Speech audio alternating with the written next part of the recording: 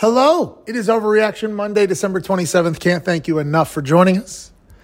Darius, Butler, Dan Orlovsky, AJ Hawk, the boys are on fire, and we can't thank you enough for being a part of this and letting us be a part of your day-to-day. If you enjoy the show, by the end of it, please be a friend, tell a friend. If not, just act like it never happened. Here we go.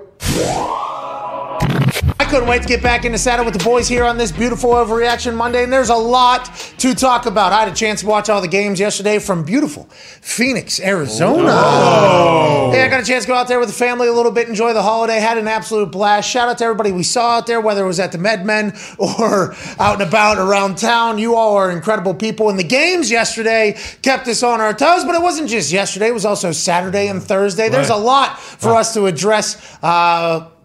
Let's dive right into it. Toxic Table at Ty Schmidt, at Boston Connor. Two polarly different reactions to the weekend. Ty Schmidt on Christmas Day. Old Aaron Rodgers delivered us a super boost for us to ride into the evening with incredible happiness. Now, whenever we speak about Davante Adams becoming he and Aaron becoming the all-time leader in touchdowns as a duo in Packer history, catching his 66th touchdown, and then Aaron Rodgers obviously breaking Brett Favre's record for touchdowns thrown as a Green Bay Packer on Christmas Day in Lambeau, I thought to myself a little bit, you know, the Davante anytime tud, Green Bay Packer money line is a parlay, super boost, it hits. Shout out to Chuck, by the way, dropping it in our ear holes last Wednesday. Like, hey, after what I heard Aaron just say, I think I know these guys a little bit. That feels like a lock, right? That's what we're going with. It was absolutely Chuck. So we get in there, we get hot. I honestly believe there's a chance that Aaron Rodgers was going to throw his record-breaking touchdown to somebody other than Davante, just because I'm going to take that ball home. I need that ball. And then I'll throw the one to Davante. Hey, Davante, you keep that touchdown. We're in that thing together. I wouldn't be surprised if he was that cerebral and thought that much ahead, although Lazard made an incredible play to get the record breaker. But even more so in the conversation should be this. Not only are the Packers, on their way to lock up home field advantage through the playoffs, congratulations, just like last year. Here we go. Yeah. Here we go, boys. And now every team in the NFC, although some have some question marks, will have to probably go through the incredibly cold and wild and windy Lambeau Field in Green Bay, Wisconsin, with cheeseheads surrounding. Not that they wouldn't travel, but it feels like that's where we're headed. What is going on at the end of these games? Yeah. I love Aaron. Okay, I absolutely love Aaron. I love the Packers. I love that team. And maybe it's just because it's Christmas, but whenever you talk about the Cleveland Browns, and although there was a lot of hype around the Browns going into the season because the way their team was set up, the roster was set up, Baker Mayfield was going into basically a contract-deciding type of year. Here we go. They just won a playoff game last year against the Pittsburgh Steelers. I mean, now is the time. We're in a much different conversation piece around the Browns now. Odell Beckham Jr. obviously gets traded out to the Rams. Hey, scores another touchdown yesterday in a clinching win for the Rams against Minnesota. Matthew Stafford threw 3 picks. What's that all about? Bad ones. What's that all about? Chucking it. They clinched playoffs, but what's that all about? I don't know. Still a little Detroit in him, it seems. That was perhaps. Especially when he plays the NFC North. Yeah, because he went back into Minnesota maybe, and he drank from the same water fountain he once drank from as a Lion. It was like, you know what, today, let's turn over a blocking ball. Screw it. Maybe that's what happened. They got in there, whatever the case. But whenever you go back to the Packers beating the Browns are a good team. I think we all agree with that. Now, in the weekend with COVID and everything they've been going through, Chubb's in the backfield, whatever the case, they're going to have to decide on Baker Mayfield's future. Once again, Baker has won for Cleveland as a quarterback, won a playoff game. They're still in the playoff conversation. They almost beat the Packers on Christmas somehow. He made some devastating mistakes, but why can't the Packers bury a team, Ty? I don't know. It does seem like it's kind of been like this for the last few years. Is like they need to get up by like two touchdowns and a field goal, because for whatever reason they don't really step on teams' throats. And granted, like on Christmas, Davante had that uncharacteristic drop where it was a third down early. Yeah, exactly. And if he catches that, game's over right there. We don't have the whole next drive where they might be driving to kick a field goal and win. But for whatever reason, like it just looks so disjointed from what you watch of them in like the first half. Like when the offense is firing all cylinders, it seems like late in these games, at least the last couple weeks, like the play calling's just really vanilla. It's kind of like they're almost just like, all right, let's just get the hell out of here. Let's win this game however we Christmas. can. Yeah, exactly. We want to go spend time with our families. But I mean, shit, Baker throws 4 picks. Like they should have won that game by 3 touchdowns. Like it really felt like that as I was watching, and we had the Super Boost as Packers money line. So as I'm watching this whole thing unfold, and I'm a little bit, I'm on some heavy vitamins. Sure. It's Arizona. Okay, it's Arizona. Yeah. I fucking love Arizona, by the way. Gorgeous. Okay, now I had to get rid of all the vitamins before you come back to Indiana, get on a flight because I don't want to be George Young. But the ability just to walk into a MedMen over there and say, oh, what am I going to do today? Let me do $250 worth of myself here with my wife. It's the holiday, and I'm watching that game. So I'm in incredibly good spirits and moods. There's beers being drank. Tim McAfee's a beer snob, so there's some German beers he's drinking up there. I mean, it's good. But I'm watching that game unfold. I'm like, wait a fucking minute. Are the Packers about to lose to the Browns at Lambeau? They did not. Defense made some incredible plays. Right. They end up winning. Congratulations to the Packers. Good luck on it. Can't wait to chat with Aaron tomorrow about it. Here we go. Good win. Took a lot of notes on the game. Can't wait for that. Now, on the flip side, speaking of a team answering and stepping on a throat when they had to, the Buffalo Bills go marching into Foxborough and march on Patriots' throats when they had to. Now, Josh Allen can sling the rock, and it's great to see him when he's playing well. There have been some games where he wasn't playing as well, and he was missing some throws. But when Josh Allen is on, which has been the majority of this season, the majority of last year, it's why he got the deal that he got. Side-arming, shaking people, wiggling folks for a first down. Yesterday, he went for 378 total yards, 3 touchdowns, and 0 interceptions in Foxborough. And shout out to that defense, by the way. Poyer, Hyde, all the boys getting some big-time stops. Maybe making Mac Jones a little bit rattled to miss some throws. Hey, Mac missed some throws. His pinpoint accuracy is something that everybody has heralded as the greatest of a young quarterback could have, Mac Jones. And he has proven it, I think, time and time again, both in college and in the NFL, that he has the ability to what's it mean when you're like anticipate? He has the ability to anticipate where guys are going to be. He has the ability to put the ball in places. He doesn't make mistakes normally. There's been a couple here the last few weeks where, hands to the helmet against the Indianapolis Colts when somebody comes out of nowhere like Darius Leonard. Then against the Bills, there's a couple misses late. Now, that's going to happen. The Tampa Bay Buccaneers, congrats, who just won the NFC South. Yeah, congrats, boys. Tom Brady was furious late in that game. They were up 50 against the Carolina Panthers. Carolina Panthers, I mean, they have no idea what's going on down there. No. And Coach Matt Rule, who I have met, has he ever been on the show? Maybe once. What is that, Baylor? He was on the show. He's just a football guy, whatever. We know Matt Rule. And everybody has always said, like, they got to figure it out down there in Carolina. It's good coaching hire, but they're just rolling through players. Darnold. Darnold threw like a 60, 70-yard completion in one of his first plays whenever he extended the play. Then they had Sam Darnold in for the red zone for a couple plays. He doesn't do well. They put Cam in. Cam gets sacked. And then it just feels like it's all in disarray. And Coach Matt Rule afterwards said, just like I've been telling the boys.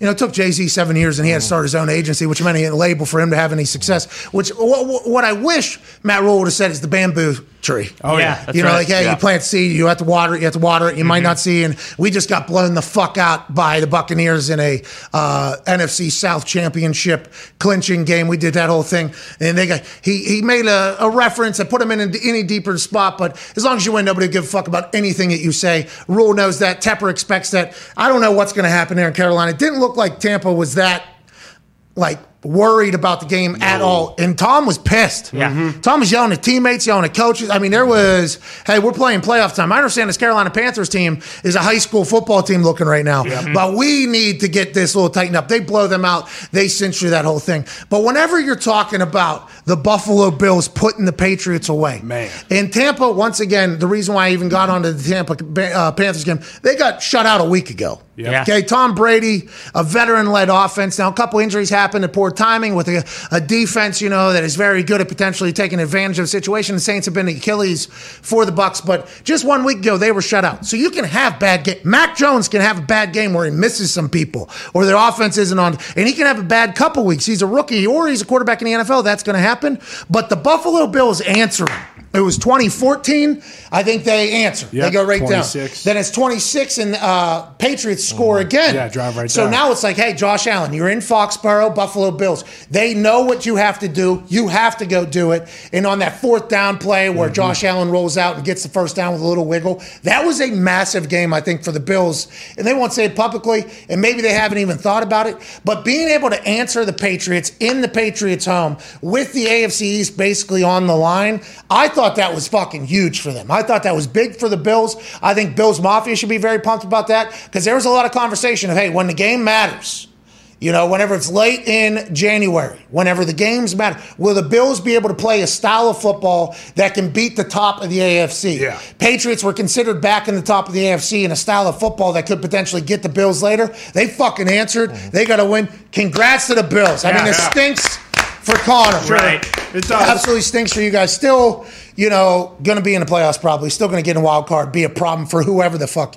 you got to play. But that was massive for the Bills. And maybe, you know, an official pass of the baton for the AFCs. Because last year, hey, we stink. Right. Bill Belichick was even saying. Worst team ever. Hey, we stink. Then $160 million in one day, get a young quarterback, all of a sudden in Foxborough late to basically decide who's going to be the champs.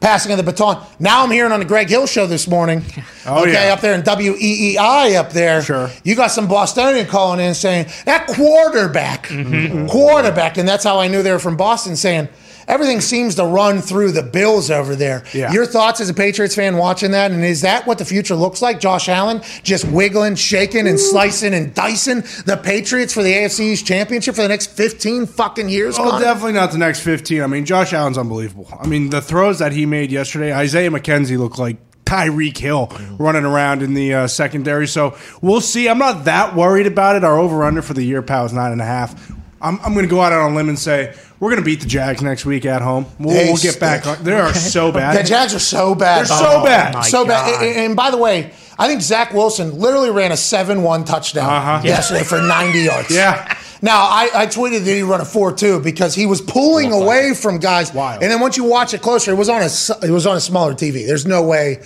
Jets-Jags is going to make it on a big TV in anybody's house outside of the diehard Jets or Jags fans. And even then, exactly. I think they're not even watching it. 4 players on the Jags quit on the play. It was insane. So when I was watching it on a smaller TV down at the bottom, I saw him pulling away from people. I wasn't examining the effort being given. Jags players just quit on that. Now, Zach faked, maybe. Sure. Maybe he Kenny Picketed. He was going out of bounds and did it back in there, and the NFL is going to have to review that because some defensive players are saying, like, hey, we're supposed, not the Jags players. But No. Jags players laid off before it was even close. But other players that try and are on good teams and are superstars in this league, they were saying loudly on the internet, and retired players loudly, like, hey, if quarterbacks are going to keep fucking around like this, we will lay 'em take out. their heads off. Hey, we will if we have to. So that'll be something that'll be talked about with Zach or whatever. The Jags are terrible. Horrible. And that is, you're still putting shit on film. I hope everybody down there knows. And there has to be somebody down in that building, and I understand that it is in disarray. It has been in disarray. Jim Caldwell getting an interview down there. Doug Peterson getting an interview. Good luck down there, boys. Good luck, gentlemen. Jim Caldwell back in the head coaching search circuit, which is good for him. I enjoyed being a player on the team that he was on. He won in Detroit. Period. That's what he should say. He's too humble. He, in his first year as a head coach with the Colts, went to the Super Bowl. Then Peyton has the neck thing. We lose. We have no players. Full turnaround, get him the hell out of here. He goes to Baltimore. I think he's their offense coordinator. They win a Super Bowl. Then he goes to Detroit, wins in Detroit. Not enough, though. Get him the fuck out of here. And he has no personality. You know, he's always so boring. He's just the guy. He doesn't care. He's just the guy you want. And then he's just kind of been out and about, and we hadn't heard of him. I assume he's just golfing because he had coached for a long time. He's coached a lot of great players, has a lot of great relationships. I saw him at Robert Mathis's Enshrinement? Ring of Honor Enshrinement, I think is what it's called. And I was talking to him. I'm like, Coach, how are you? And he follows along. Very nice. Shout out. Thank you. Shout out to the coach. He follows along. I said, you don't want to be a head coach anywhere anymore, right? And he was like, why do you say that? I was like, well, your name is never really brought up, and you were able to fucking win in Detroit. And nobody's been able to win in Detroit. He was like, I think I would, actually. I wouldn't mind getting back in there. And I was like, oh, okay. So how come we're not talking about this or whatever? He was like, I just we'll see. We'll see how it all goes. And I'm like, well, I'm going to get on the air then at some point. And I'm going to say that you want a head coaching job again. Is that accurate? He goes, yes, I think I do. I do miss it. I do that whole thing.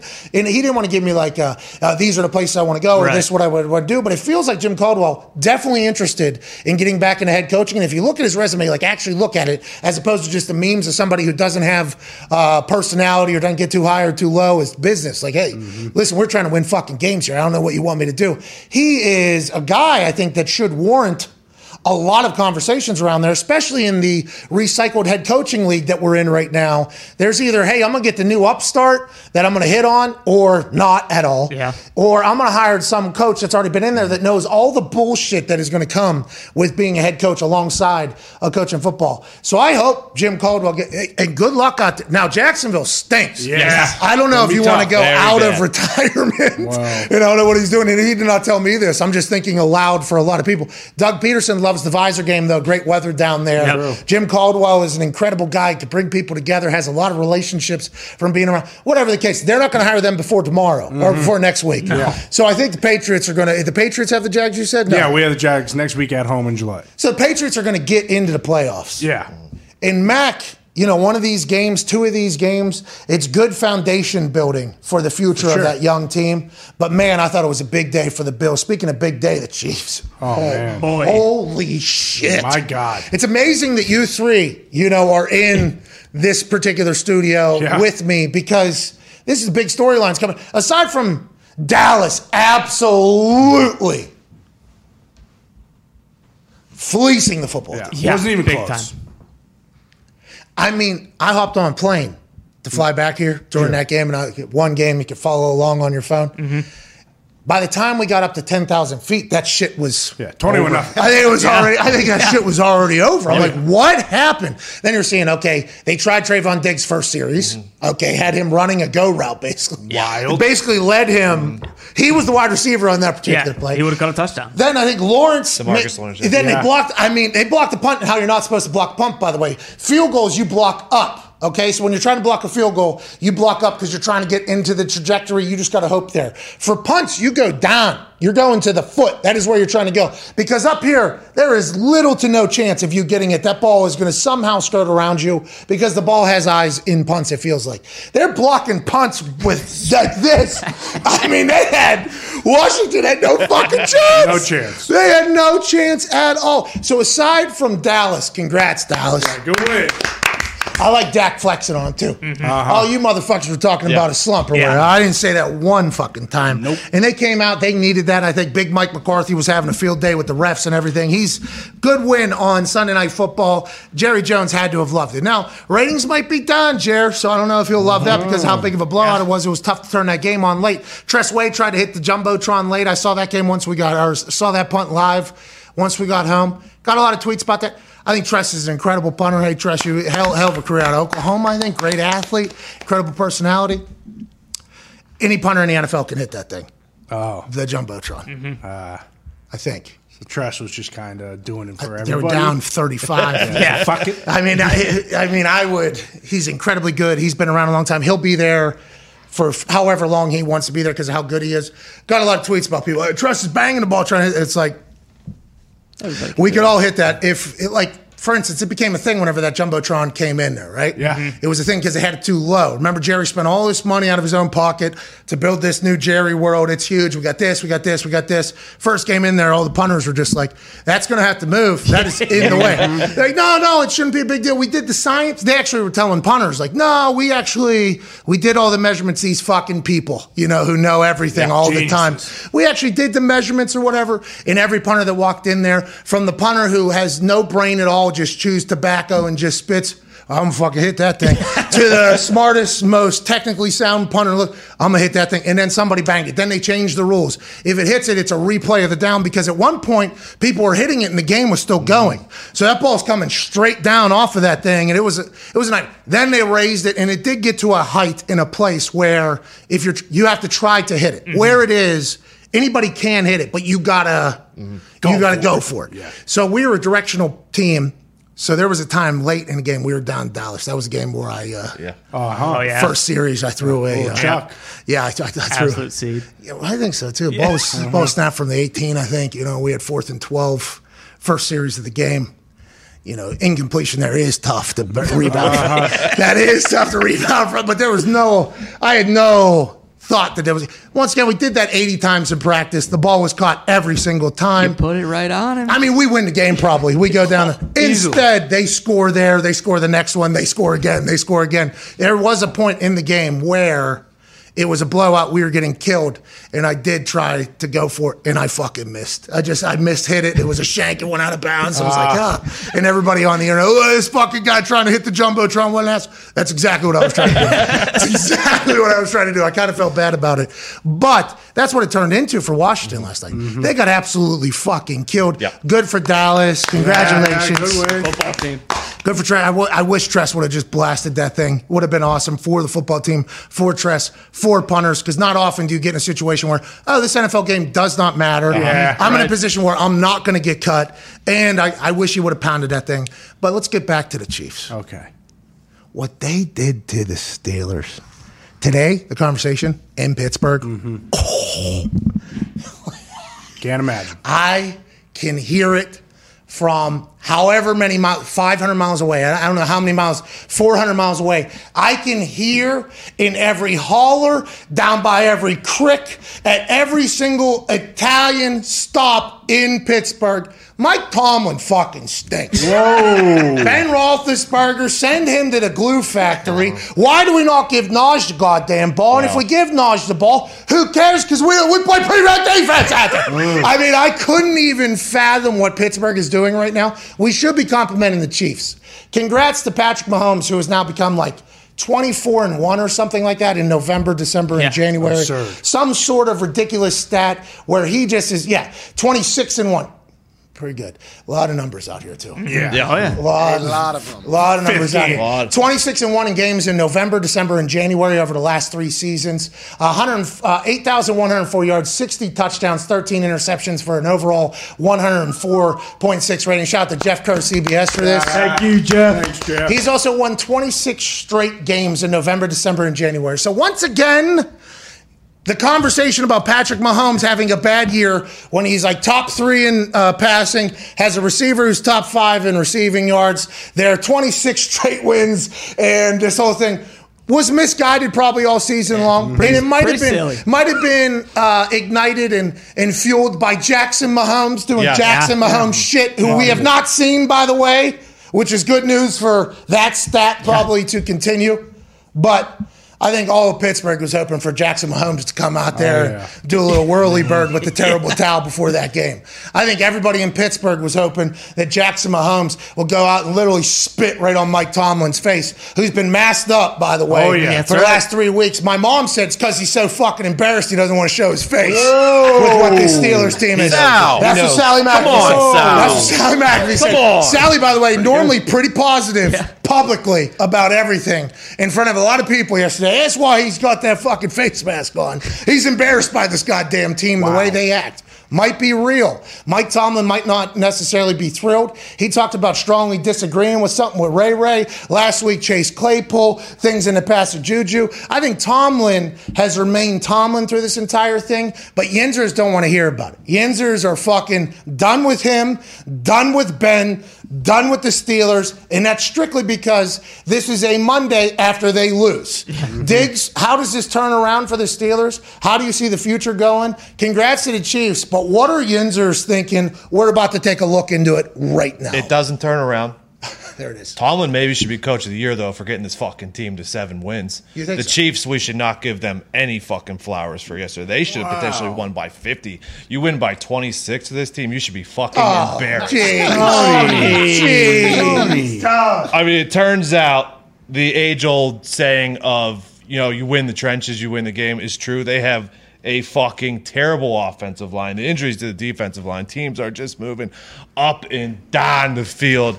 I mean, it is a fucking embarrassment from start to finish. I mean, they were 10-point dogs going into Kansas City yesterday. I mean, it was going to be a bloodbath the entire time. The Chiefs should be embarrassed. I actually won by 26. I actually Christmas watched weekend. that game yesterday, and I said, "Oh, the Chiefs have no fucking chance to win any games in the playoffs." So that's what I took away from yesterday's games. Okay. And Tomlin should be coach of the year for getting this team to 7 wins. So I feel like Diggs echoes the sentiments of a lot of people. I don't know about the whole Chiefs slander in the middle of your team stinking. I don't know why you need to bring Kansas City into this. They've won 26 straight in December, so I don't know if there's any reason for you to pivot and point one finger, because remember, when you're pointing one Yinzer finger, there's 3 Yinzer fingers pointing right back. And I appreciate the fact that you are saying they should have won by more and self-handicapping and all that. But watching Tim McAfee and Sally McAfee watch that team representing Pittsburgh yesterday was awesome.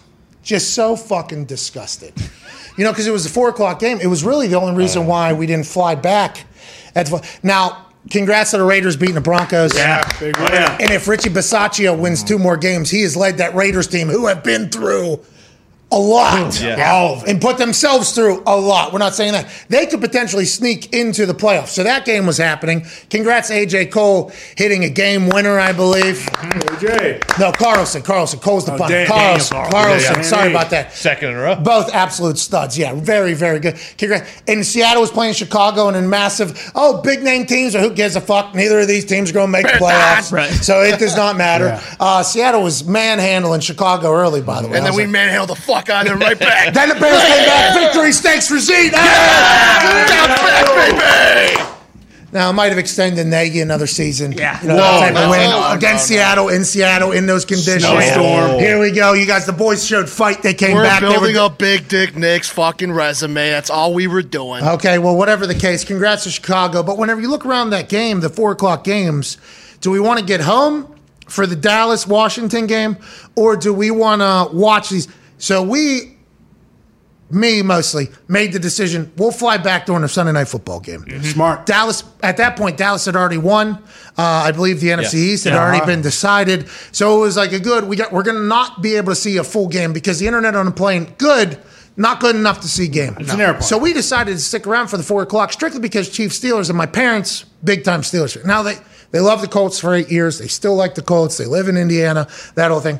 But in Pittsburgh, it is different with this. It really is. And it's hard to describe. But in Pittsburgh, the Steelers are a lifeline. They are a morale altimeter.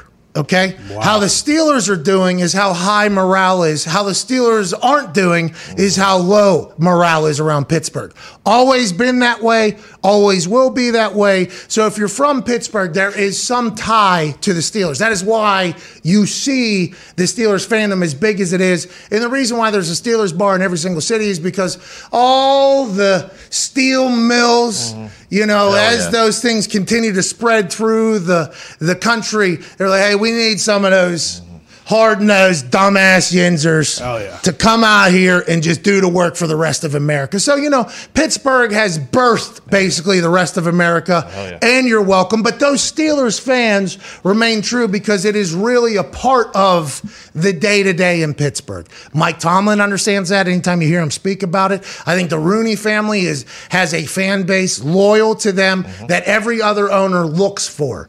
But watching that team that is literally a representative of the entire city of Pittsburgh in a spotlighted way, in a fashion, in a sport that could be represented by Pittsburgh people. A physical fight, hard nose. Watching Tim and Sally watch the Steelers get blown out by the Chiefs yesterday. Oh, I felt so bad. It was heartbreaking. It was a holiday. Yeah. They were just disgusted. They were like, this is not what I'm fucking doing for the next 10 years. I ain't watching this team, and I don't think they're the only ones. Just to hammer your point home, I did the same thing. I had to make the decision, when do I drive back from Pittsburgh to Indianapolis? I chose to do it during that game so I could listen to it on the radio. I did not want to see it. I knew I would be disgusted by the performance, and it was sickening to listen to. Well, I'm sorry it sounded like a horror flick there, but it was just as bad watching. Oh yeah. Here's a fun fact: they've led only more than 3 teams this year, and it's the fucking Jaguars, the Jets, and the Texans. You guys stink, yeah. I mean, the first half. Bad there. The first half differential. What was it, like 115 to That 9? 44? Oh, I thought it was 9. I thought it was the might 9. be Worst in NFL history. Oh, man. I don't know. Oh, if that's rest true. in peace. Rest in peace. Is there any way they actually move on from Tomlin, you think? Is there any way? I don't know how you could. They just re-upped him. I don't know how you could. Pittsburgh's calling for it, though, right now. There's going to be Yinzers that call for it. Last year, they lose to the Browns in the playoffs. Oh, he got loud. Yeah. Then this year, especially because it's Cleveland, this year with the way the team has had some ups and downs, and then there's moments where it's like first down in a 2 minute. Like people in Pittsburgh do not. Those TJ Watt kicking his agents out of the way, going in and signing his contract extension. That is like Pittsburgh fairy tale Yinzer fodder. Yeah, need it. But it happened.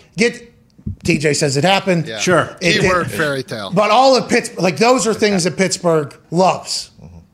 If you're showboating or celebrating and it's affecting our happiness, get the fuck out of here. And it's been happening for a couple years now, right? So that is how Yinzer's old versus Yinzer's new. There's a lot of Juju fans. There's a lot of Chase Claypool fans. Chase Claypool made a couple massive plays, by the way, early. Yeah. Thought they were going to continue to feed him. Made some great catches. I was like, here we go. Ray McLeod gets a lot of the That position was built for Juju. He got hurt, the fucking second week of the year? Well, it's not his fault. And that fucking coordinator, blame Canada, can't adjust his offense. He's like, well, yeah, I was going to play it. I was going to call these for Juju. I mean, might as well do the same thing for a guy that hasn't even been in the fucking on enough. Anyways, that's how it is in Pittsburgh. Rest in peace to the Steelers. Yeah. Congrats to the Chiefs. All right. Good run. Speaking of the city we're in right now, the Indianapolis Colts, what they did to the Cardinals after that Super Boost hit for the Green Bay Packers, I'm pumped up about. Carson Wentz had to make some plays late in the game. We'll talk to Darius Butler in the next hour. Can't wait to chat with him. His big statement on the Colts last week. And what a lot of people are saying about the Colts is, hey, Jonathan Taylor in the MVP conversation. Had another 100 yards with like 4 replacements on the offensive line. Of course. Okay, his vision, his power, his speed, everything about him just radiates greatness. And we are very lucky that Jonathan Taylor is the pivotal member of the Indianapolis Colts offense. Now, you lose Quentin Nelson and Ryan Kelly and Eric Fisher and Glowinski. Glowinski out of West Virginia, by the way. Yeah. He don't fuck around. Good tough beer. son of a bitch. He is tough son of a bitch, that guy. And Chris Reed, you lose your entire offensive line. 2 of the top 100 players in the NFL are the offensive line, by the way. You think to yourself, oh, they're a key of this best rushing unit in the NFL by far, by the way. By far. Jonathan Taylor don't give a damn. The backup offensive lineman came in, moved some bodies. Let's go, Colts. Let's get this win. But whenever you think about the end of that game, Carson had to make a couple plays. Yeah. Carson made a couple plays. Yeah, he did. It's couple plays by Baker weren't made. Couple plays by Carson were made. Does that mean anything for what will happen next week? No. But I think Frank Reich gave him a game ball afterwards and said, hey, Chris Ballard, great roster. Here's a game ball for you. And also, end of the game, a quarterback that has been talked about not being needed on this offense because of the way our rush game is, because of Jonathan Taylor and our offensive line, because of how good our defense is, even though he's getting paid $100 million. And he once was the MVP talk. He was the guy. Just a few years later in a brand new home, has had to kind of take a back seat. He has had to kind of take a back seat and just let the game kind of flow through Jonathan Taylor, because Jonathan Taylor and that offensive line are an incredible combination of great. I mean, what they do is awesome. His cuts, he pops through, he breaks through. He's going 23 of the top 5 fastest recorded speeds. I don't know what Zach Wilson was clocked at, but 3 of the top 5 fastest speeds are from Jonathan Taylor because of that offensive line. Carson Wentz had to make some plays. He did. Good on him. Good on the Colts. The Colts are going to be a tough team to fucking see in the playoffs right now. Yeah, and them shutting down Kyler Murray without Darius Leonard. Like, the fact that the Cardinals only scored 13 points, and they also were missing their best player on defense, like, you have to have a lot of faith in the Colts, and that's why if you're the Bills, you do not want to see the Colts in the first round, because you know that run game and that defense is traveling to Buffalo pretty damn well. EJ Speed, I think is his name. I think he was special teams stud for the Colts. 2 tuds this year. 2 blocked punts. And tuds. Yeah. So I'll block it and I'll go get it myself. He is special teams captain, I think.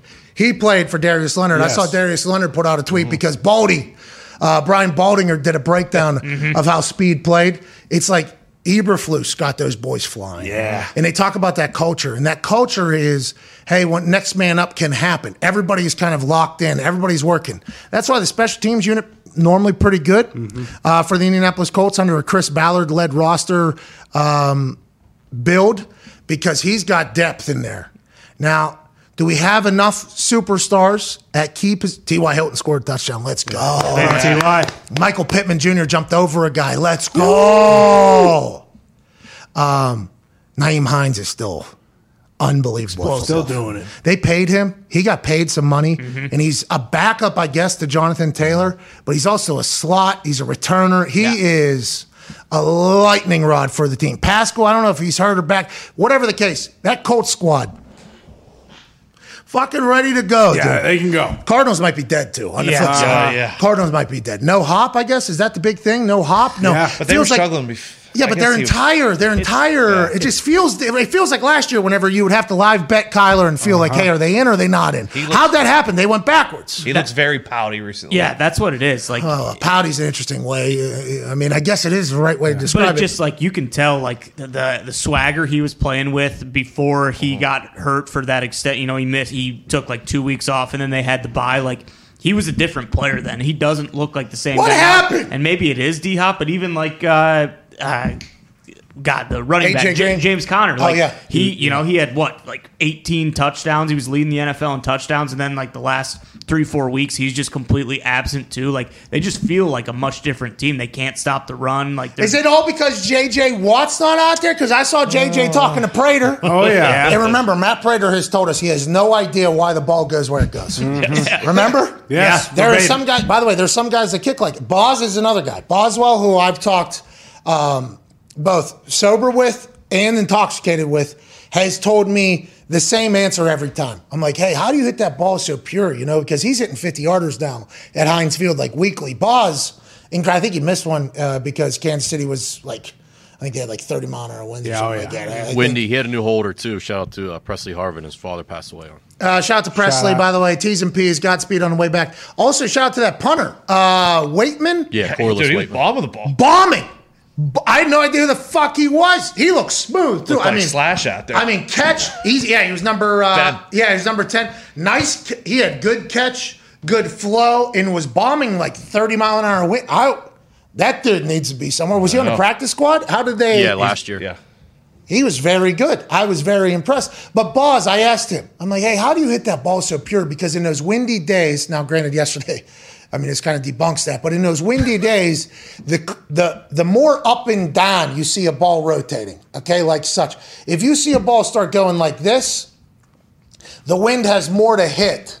So that thing will eat it. Whoa. So whenever you see it, like Justin Tucker, for instance, when he kicks a ball, it is just end over end, perfectly hit. It cuts through whatever. He absolutely murders it. Daniel Carlson on that game winner, if you see it against the Broncos, it's in Las Vegas.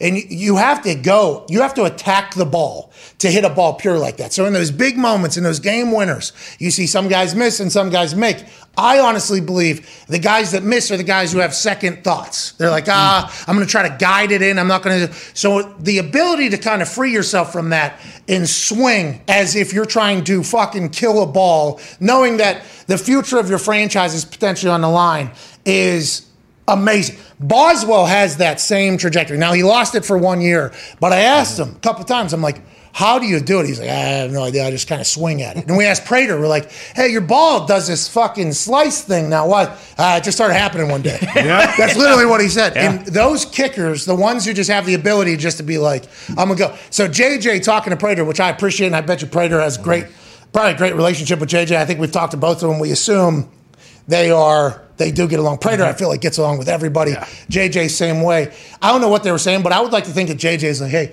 you're going to get it back, man. You're going to be okay. We're going to need you or whatever, which is normal standard lingo towards a kicker who has missed one early in a game, might need you later. And Prater responded with, what if it doesn't, though? You know, what if it doesn't come back? Because I don't think Prater operates by like, I need to take a better step this way. I need to do that. It's just like, hey, I'm going to murder this ball, and it's going to go through those uprights. That was one thing, I guess, that did affect the Cardinals, obviously, that changed the game completely. No D-Hop, no everything. I'm worried about the Cardinals. They were a team that I really enjoyed watching, too. And in the NFC, especially with the way the Packers are going, I guess the Rams are getting wins with Stafford throwing 3 picks. Yeah. Bucks. Rams kind of feel like the Bucks a little bit from last year. Yeah, but I don't think Tom was throwing 3 picks. They get a win they shouldn't have won, though. Mm-hmm. Like, they should not have won that game against Minnesota. And Odell Beckham, by the way, hit a gritty with a little bit more. Yeah, it was. It was like a long. Oh, yeah. He was going like, he was going like a good 2 yards each. Yeah. You know what I mean? Now, they're both from LSU. I assume they both know gritty directly. Right. Pre-game fits too. But that was a much different gritty than we had seen from Justin Jefferson. You know, the Justin Jefferson one a little close-legged. You know, close. Yep. Yeah. Odell was kind of triple. I mean, that thing was, he made some grind. Yeah. He was going. That Oh, was, it might I'd have say been like I like Justin's better.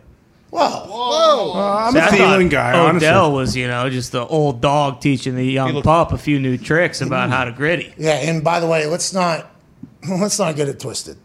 Odell Beckham Jr. has been dancing on the internet for a long time. Yes, he has. At a high level. Very high level. Very high. Before TikTok, Odell was crushing dancing on the internet. So I was just interested to see that. And by the way, red zone threat, Odell Beckham Jr. I love that McVay, you know, down the red zone, third down plays, you have to get creative. You have to create space. Everybody hears down the red zone. It gets tighter down there. You know, there's a lot of teams bend but don't break.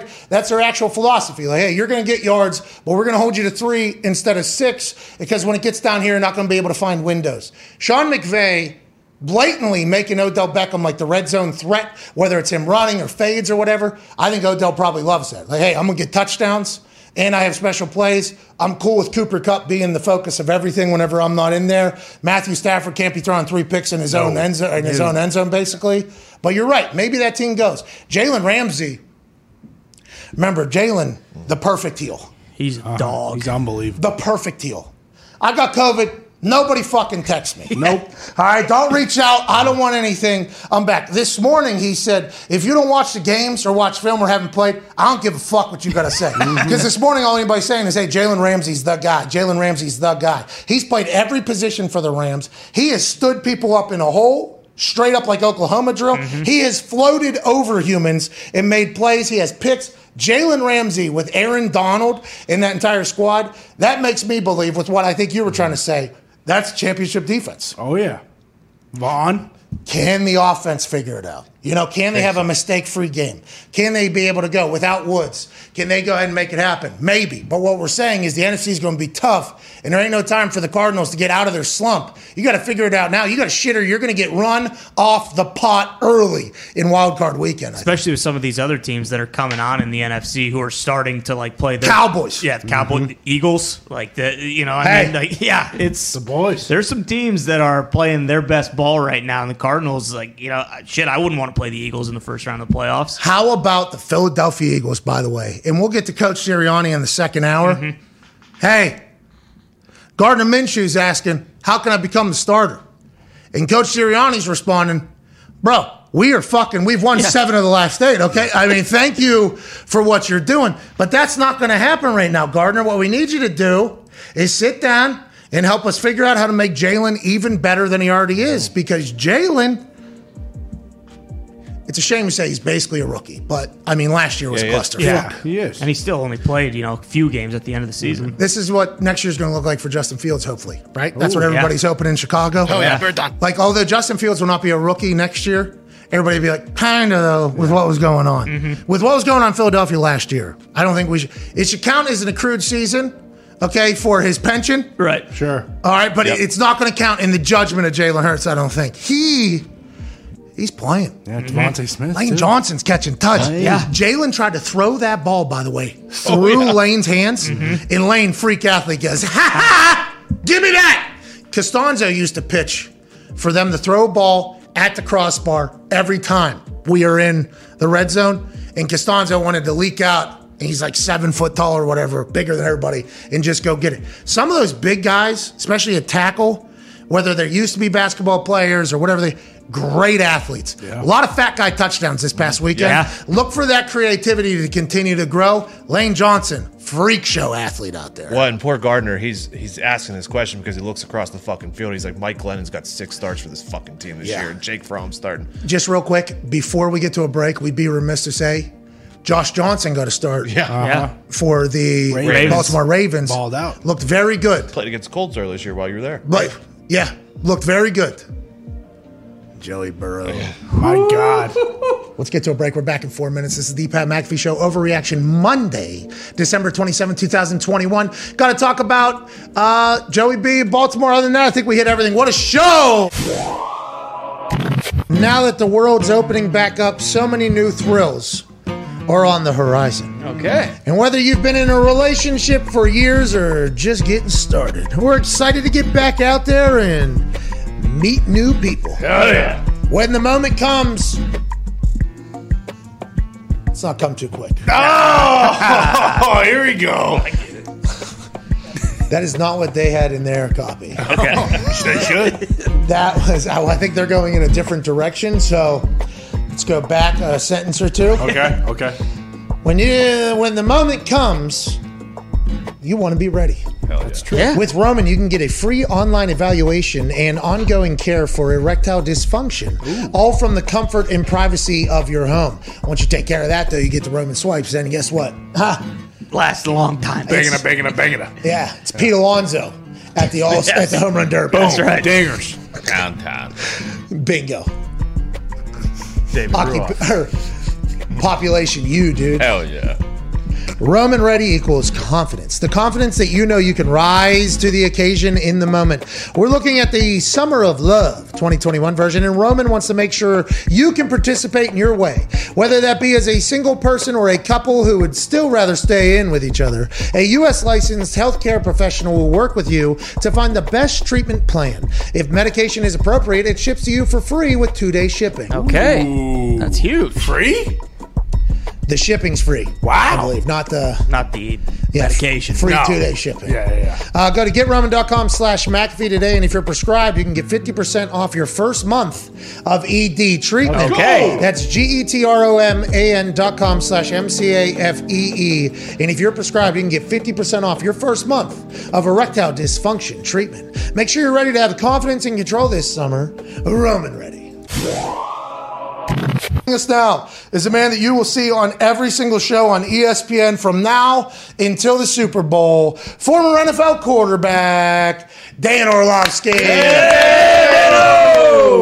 What's up, boys? Hey, I watched the morning show. Is that like your room? You know how they all have like their rooms they go yeah. in? Lauer had his. You know, is that like your room over there at ESPN? Hey, Dan, when you get 6 minutes in between ESPN hit. Can you lock the door from your desk? Yeah, is that your room? Is that your Oh, room? come on. You say Matt Lauer, dude? Yeah, from the morning Morning show. show. Mitch Kessler. Steve No, Carell. this is that morning show's in New York. I'm now in Bristol. I just got to Bristol. I don't know, 10 minutes ago, 15 minutes ago. So, this is just a normal room in Bristol. Okay, so this is the standard Monday for you. You go New York at the pier for Get Up First Take. Then you hop in a car, go to Bristol, Connecticut, and then now you have NFL Live Prep and NFL Live. Is that every single day for you? Every Monday. So I go from my house in Connecticut into New York, do the shows in New York, either Get Up and First Take, then in a car up to Bristol, and then NFL Live here, and then Bristol home. Yes. Yeah, thank you for your service. Thank you, Dan. Thank you for your service. Hey man, I haven't been on since obviously the big news for you and the boys. So congratulations, obviously incredible accomplishment, and I've shared with you completely earned. So just wanted to pass along my congratulations. Well, we thank you, Dan. Thank you, Dan. And we miss you around here. You know, Dan, you have been.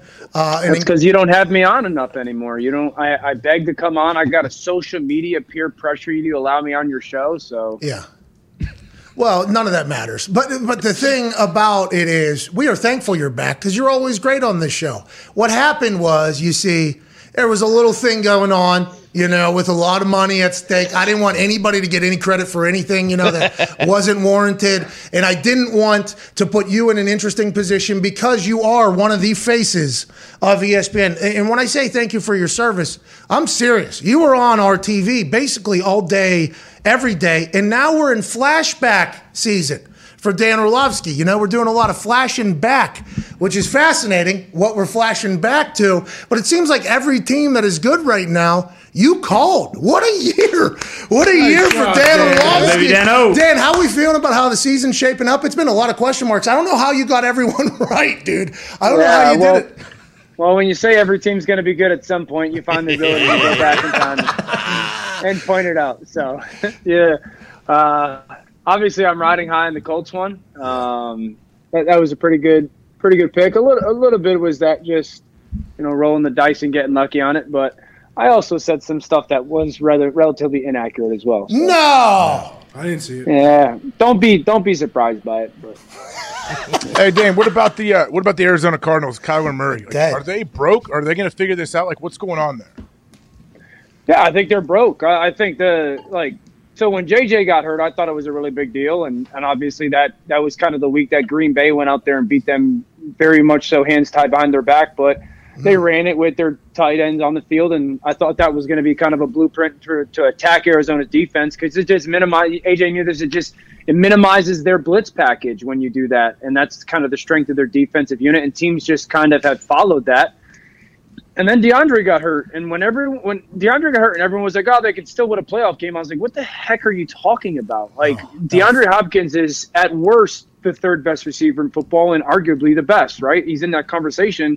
I just don't understand how – and that offense is completely built around two people, DeAndre Hopkins and Kyler Murray. So to lose one of them was enormous in every aspect of their offense. And so I think they're struggling to find – because the reason – AJ Green went over there and played so well because they were asking AJ Green to be like the third receiver who had like 4 catches a game. And then, Christian Kirk was so good because it was like, hey, run deep for 8 plays a game and we'll hit you twice and it becomes big plays. And same with Rondale Moore. Now everybody else's role has to become better and different on that pass catching group. And I don't think that those guys are ready for that or capable. And I don't think Cliff's ready to handle them the right way. And I think Cliff's game management right now is so bad. I have no idea. Shit.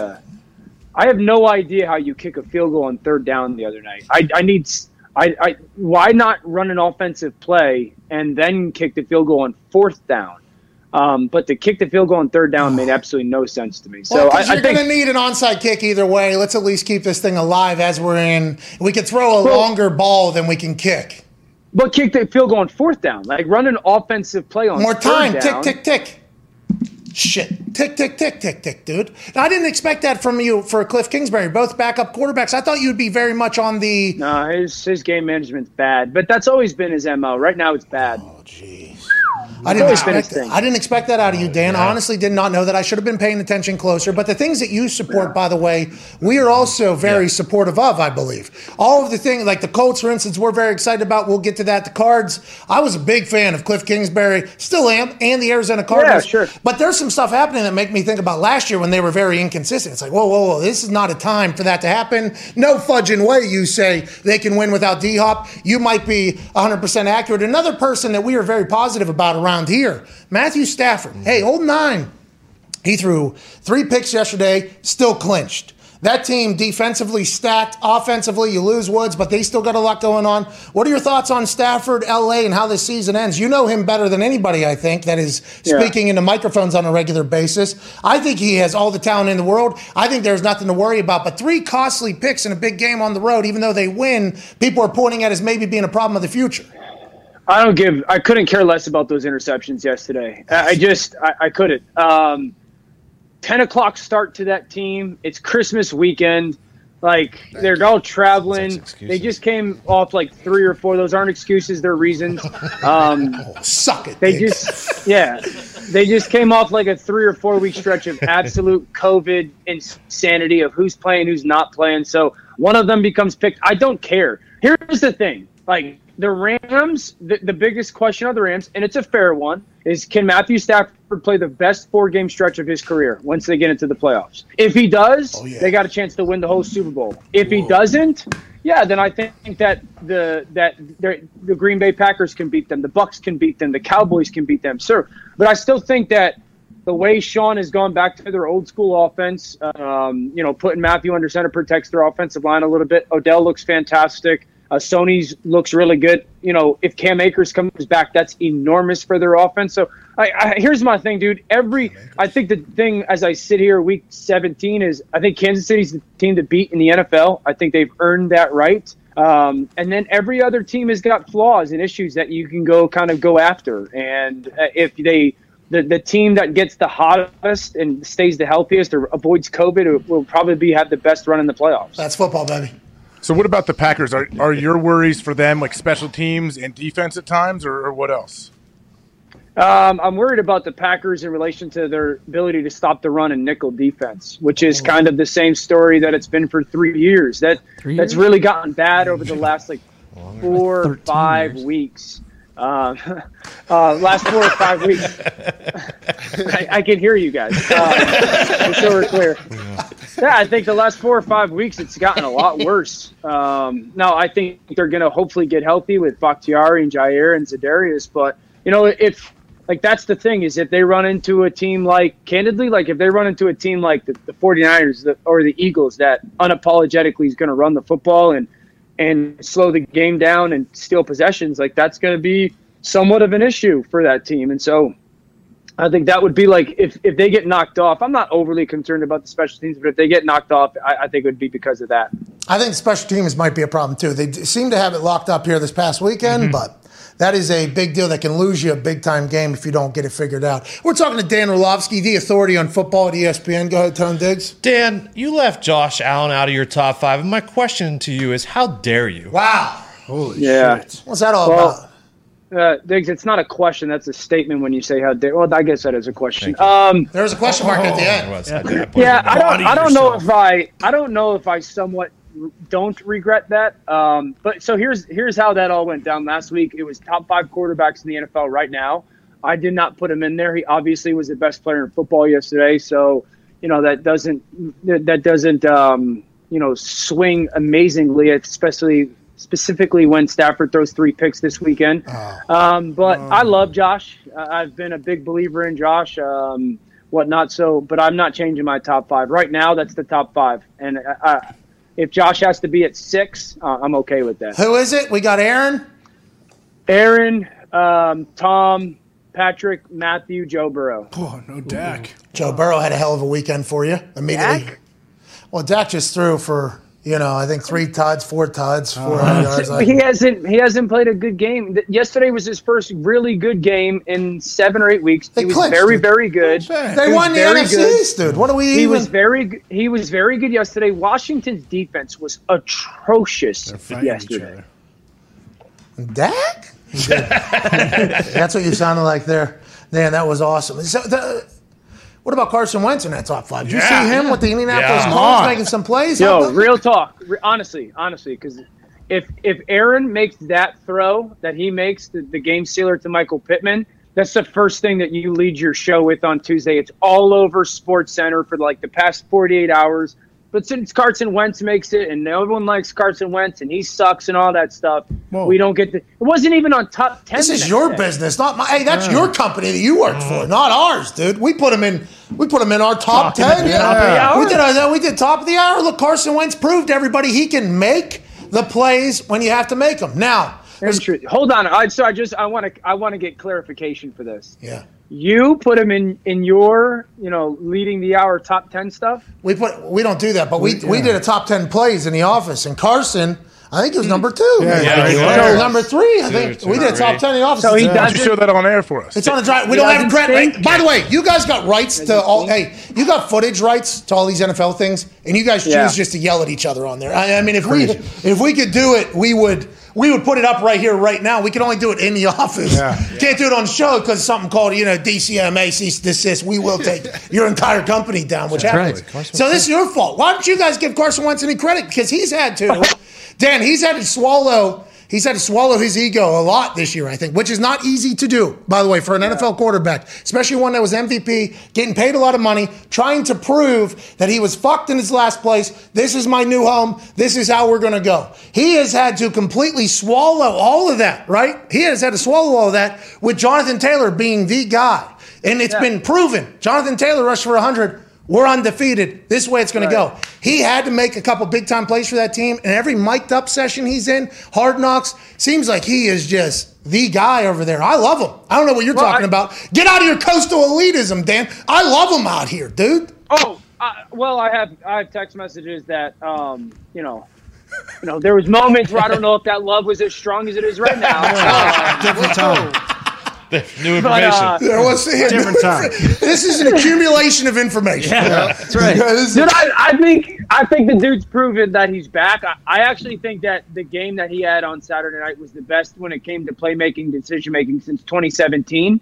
I think it was a very much so a pivotal moment for him, dude. And I think it'll be very interesting to see how he handles success. But dude, you know how I've always rode with Carson Wentz. I think he's back to being a top 10 player. Yes, at that position, absolutely. Top 10. That's very nice because we had him in our as well. Go ahead, Connor. Yeah, Dan, you just said Josh Allen, best player in football yesterday. Should I be worried as a Patriots fan then going forward with Mac Jones or no?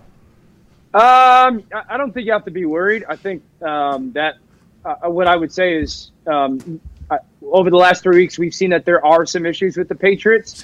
They got to play on their terms. They've got to play with their ability to dictate to the other team how they're going to play. You know, when they fall behind, I don't know if you feel confident. You can't feel confident that, okay, we're down 10, let's go, boys. Like we can get right back in this because we're so explosive.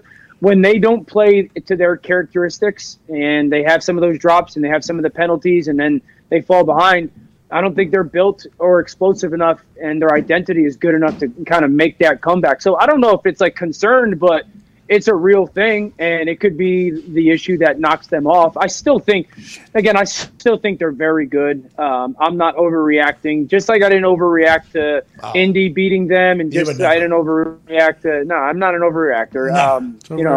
Never have been. I think New England's still really good, but they got to play on their terms and they can't fall behind like some of those other teams are capable of kind of making up ground, and they don't have the ability to erase some of their other flaws. Dan, you're just saying I react. Okay, I don't overreact. That's how I am every single day, right? That's what you're saying? Yeah. I'm a reactor to things for sure. Oh, yeah. And I'm a long picture guy, big picture guy. Yeah, of course you are. Let's talk about the big picture here because Mac missed some throws that he doesn't normally miss. Okay? Yep. Missed him a little bit. His anticipation, his accuracy a little bit. Last week, the Buccaneers get shut out. Why does that happen, you think, sometimes? Sometimes there's just days where you're off and you just got to hope that it's not an important day. Why do you think that happens? Yeah, I think matchups are part of it. You know, like the Saints are not a good matchup for Tampa Bay. It just gives the style that they play with their coverage and their rush.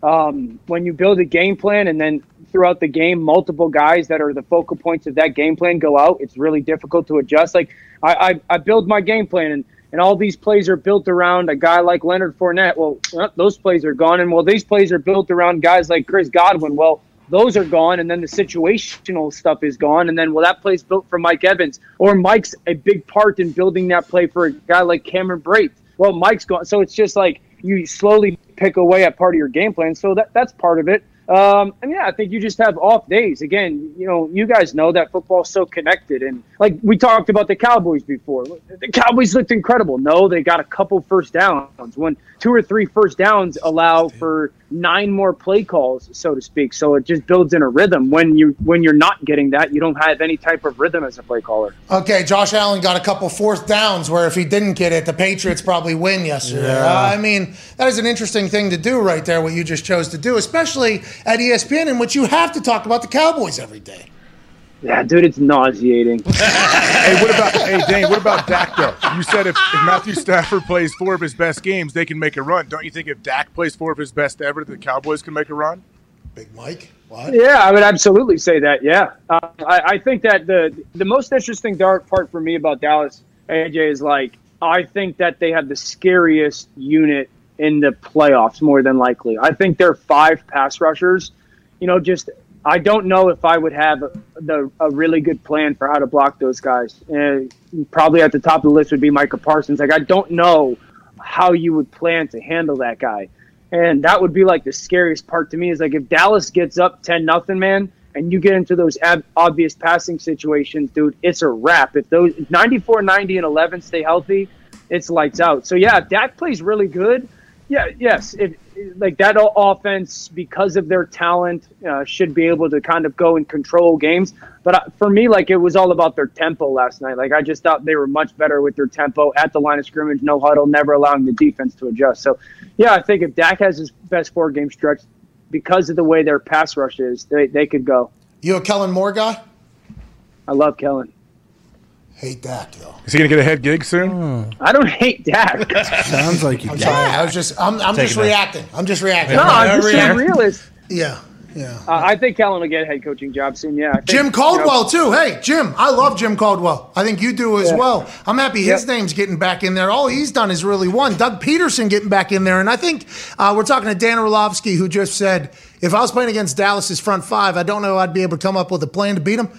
Are you getting into the? Remember, what was that? 2 years ago? Yeah, that's right. Your name was getting thrown into some coaching stuff, and then there was some other. Are you They thinking can start interviewing today, right, Dane? if they've already if they've informed their coach that they're moving on, they can start interviews today. So that's Raiders, that's Jaguars, and that's any other team that. Congrats, Dane. Dan Orlovsky. Damn. Dan. I can't stand how seamless AJ no longer literally calls me by my name. It's just, it's not even said with a hesitation or smile. Well, in his head, you are Dane. I just don't understand. Well, is Coach Dane Orlovsky going to be something that happens or no? God. I hope so one day. Like, I've always been outspoken that I want to coach one day, and if it's the right place, right time, or right people, yeah, I would love to do that. Straight to head coach, or do you want to be a coordinator first? That's Jack. No, I would want to be a head coordinator or a coordinator first before being a head coach. I would want to do it the right way and go to a place with a good quarterback and all that stuff. What about the sleeping on the couch for like 10 years? Yeah. What about all that Earn stuff? your stripes. Like in the coaching ranks. Yeah, I mean, that's a reality, but, I think the negatives are kind of countered by some of the positives. I've got friends that have kind of made that transition because they were missing some of the impact and kind of the day-to-day difference. The television world, there are some days that are relatively similar. Like, I can only go break down run game, so many different ways, right? And where the real life coaching aspect is a little bit different. So I don't know. I love television right now as well. So I kind of like the balance, but like I said, right place, right time. I would do it for sure. Chicago Bears are going to need somebody, huh? That's right. Oh, Dano and Justin Fields. They're going to You want to know who I think? You want to know who I think the Bears should call first? Let's hear it. I don't know if he's ready yet, but that's only inside information that I think I would call Nathaniel Hackett first. Okay. Oh, over there at Green Bay. By the way, I don't know if that About Urban. to Chicago. Yeah. Oh my God! Urban Meyer also potentially give him a available. call. We would know their He game. turned the entire thing. What? Turn the whole place around? Yeah. He's got experience. Yeah, they've turned it around. That's for sure. Too many Oh, I get what you said there. You're talking about the chop house. Yeah. What do you got, Tone? Chop house. No, you said you wanted to ask Dan a question. Did you already ask him? Josh Allen. What about Ben Roethlisberger? He's dead, and everybody's just watching it happen. Is that say like so? When as a Why is anyone surprised? as a wrestling fan, okay? And I don't want to tie this together, but I'm going to.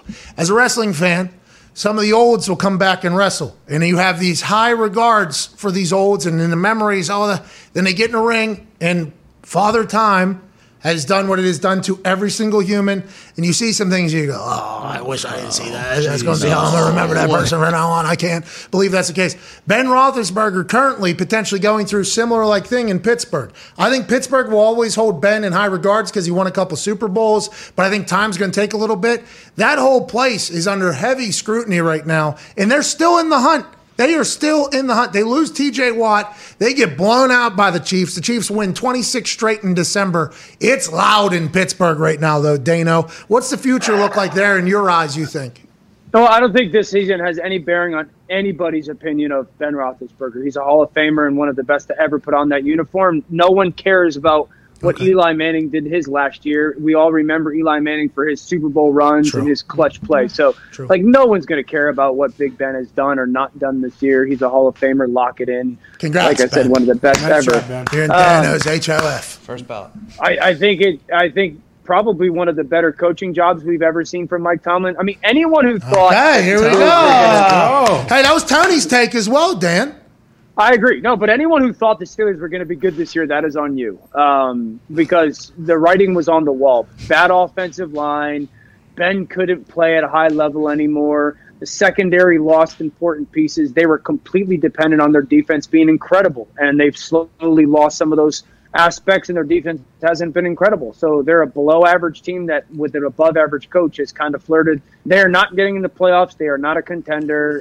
They're just a team that doesn't have a bright future. And they're going to have Pittsburgh. Jesus. They're going to have to draft a kid in the first round this year, I would imagine. Like, Go get A-Rod. Aaron's not going there. Whoa, Thank you, Dan. Where do you think he's going, Dan? Sam Fran. Who are you talking to? You think he's going to Chicago with Nathaniel Hackett? You take the coach out of Green Bay and take him in Chicago and have Aaron go there as well? That's a good group package. If Green Bay if it's going to be a trade, I would say there's a 0% chance they trade him in conference. I mean, that would be You're idiotic. talking about Hackett going up there. I don't know if that's going to happen either, you know? So I don't know. I still think the team that we correlated with Aaron a lot last year will probably be the likeliest team. I mean, I would imagine Cleveland would be in that conversation as well. But they're going to have to draft the guy early. Pittsburgh. Who are you guys over there correlating him with earlier?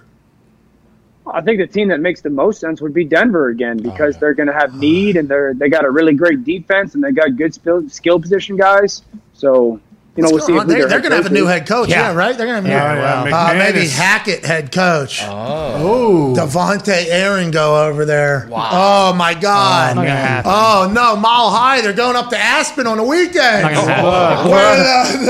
Aaron loves the women flow like salmon of the Capistrano, dude. That's what you think's potentially happening, Orlovsky? Holy shit! Well, I don't think it's going to be in the NFC, and I just think of the AFC teams that are kind of be in that conversation. I guess maybe Miami, but are you going to Miami if you're Aaron? Like, if you have any say and you work it out with Gutekunst, hey, keep me out of the NFC, that's fine. But let me tell you where I want to go, as long as the deals are the same. I don't think you're going to Miami. You're not going to Pittsburgh. Maybe Cleveland. Maybe Denver. Why not Pittsburgh? Now, listen, we all believe that the relationship... Because their offensive line isn't good. The worst, actually, Dan. They're the worst. Yeah, would you want to be 40 years old and go playing behind an offensive line that's going to get you smashed? Bro, he runs a 4-2 still, but he's saying a lot of I love you to Green Bay. I think he's sticking around. Although AJ asked that question, who's his closest public confidant, so him even asking that question makes me think, what is this all about? What is this all about? He's doing a lot of this, you know what I mean? He's doing a lot of I love you to the Packer faithful. We think they're going to be with the Packers, right? That's what you think, he's remaining with the Packers? None of us know, I don't think, except for maybe AJ. Love you, dude. I have absolutely no idea. Do I want him to stay with the Packers? Yes. Do I think he will stay with the Packers? No. Oh, get out of town. Why not? Why don't you think so? Paint your nails there. Yeah, I don't know. I feel, you know what? I feel like Aaron is at a very content place just hearing him talk. Oh, okay. And I think he's just at a very whatever's going to happen is going to happen. And I don't maybe you can answer this question for me, Pat, because I'm interested in it. Okay. I don't know. When I hear him talk, I think he's obsessed with greatness. Mm-hmm. I don't know if he's obsessed with winning at all costs. You know what I'm saying? And I don't. That's just how it sounds when he's like, I just expect greatness. I feel like he's content with the process, as long as he believes that the process has allowed for greatness. And if he loses, I don't think he's going to be like this, oh my gosh, I didn't get it done, or we didn't get it done again type of thing. That's just how I feel when I hear him talk nowadays. Interesting. You're saying that because he's super chill vibe, hey, we did everything we could. This is the way it works out. I don't know if you're a 17-year NFL vet who's on the Mount Rushmore at the highest level at the toughest position if you don't have a be great at all costs type mentality, especially with all. Well, I didn't say that. I do think he's obsessed with greatness. I do believe but I think there's a difference between being obsessed with greatness and we have to win at all costs. Okay. Interesting dynamic there, especially in a team sport to think like that. But you're right. I think you're I don't think he's Nancy Kerriganing, is that what you're talking about? No, I just think if they go to the NFC title game and they play a really good football game or whatever, and they lose in a close game or whatever, I don't think he's going to sit there and go, I got to come back because we didn't get it done again. I don't think that is going to be the reasoning behind him coming back, or go to the Super Bowl and lose. I just don't believe that is going to be something that alters his decision. I might be wrong. AJ would know more. I think he just wants to be respected in the building. Mm-hmm. That's what I think personally. I think his opinion, his brain, his accolades, his resume, he would like it to be respected as anybody else that would have that potential resume anywhere else. I might be right. I don't know if I've ever seen him play better football. I will say that. And the team looks good, by the way. Rasul Douglas brought him in a trade. He's making game time plays. They brought in Randall Cobb. Maybe things are turning around. A lot of I love yous. But is that him hitting the phones early for a breakup? We'll ask tomorrow about the I love yous. Let's talk about another quarterback here with the authority on quarterbacking at the ESPN. By the way, what you and Ryan Clark do, breaking down film from each side, really cool segment on NFL Live. Thank you. That's all RC, man. RC actually had that idea early on in this year. He was like, yo, what do you think about this? And I was like, let's give it a try. So it was all his. He's the kind of creative mind behind it. You know me, I'm not very creative with my mind. So What? Well, you make up a lot of takes that we think are very creative. So don't you even think about that. And also, the dance you guys do on there with the iPad, it's very, very good. And there's been a lot of heated discussion. Yeah, you're doing incredible work. It's a lot. You're on TV a lot. But you are incredible. We always enjoy watching you. And the talk about Baker Mayfield, does it change at all after what happened against the Packers? They almost beat the Packers in Lambeau on Christmas Day. Now, granted, he throws 4 picks. They look bad. The team, you have to think, if they had another quarterback in there, what would they look like? That Baker Mayfield being in a class of his own, because he can't be judged against anybody else because he did something that nobody else was able to do, which is win in Cleveland. Like, he was able to win. Nobody's been able to do that. But now that they have the roster, and it feels like a winning culture, maybe. I don't know. Are they going to look for somebody else? What do you think happens with Baker Mayfield and the Browns? Yeah, so I think, first of all, going back to Saturday's game, I think they win that game with any other quarterback on their roster but Baker. Because of the 4. Case Keenum. Oh, my God. I feel it. Dan Orlovsky. Hey, listen. I'm going up to the top. Going up to the top here. Where's Baker? I mean, 4 turnovers. Baker right down there. The 5th-string quarterback, Jarvis Landry, would have been able to do better than the shit you pulled. Woo! Fly. The turnovers, man. Like, you lose a 2-point game with those 4 turnovers, and I would say that, some of the turnovers were poor. I think Baker has a justifiable reason to not perform to his standards when it comes to his individual performance, and that is the injury. It is not a justifiable reason to be the reason that your football team loses games. Good sense. And that's kind of what I saw happen on Saturday, and I'm a Baker guy. I think the Browns have to figure out, and only they can, how much they actually believe that the injury has negatively impacted his performance. Because if they sit there and go, you know what, our doctors have said this injury is not that big a deal and you perform so bad, whatever. Or they say, hey, Baker's a guy that is really big when it comes to spinning off his back foot, and his feet were terrible on Saturday, spinning off his back foot and turning up top, and that's been impacted by the injury in his act. Because, like, my thing is this, it's like Baker literally used to be one of the better ball placement. Like, last year his ball placement in the NFL was top 10. This year it's bottom 10. That doesn't just happen. That doesn't just all of a sudden become something you're very good at to being something you're very bad at. And so I lean towards the injury being a thing. I think his future, obviously they picked up his 5th-year option. I think he's probably going to be a part of their future, and I think they want him to be a part of their future, but there's no way that you could be doing a good job as a drummer manager if you're Andrew Berry and not do something else at that position this offseason.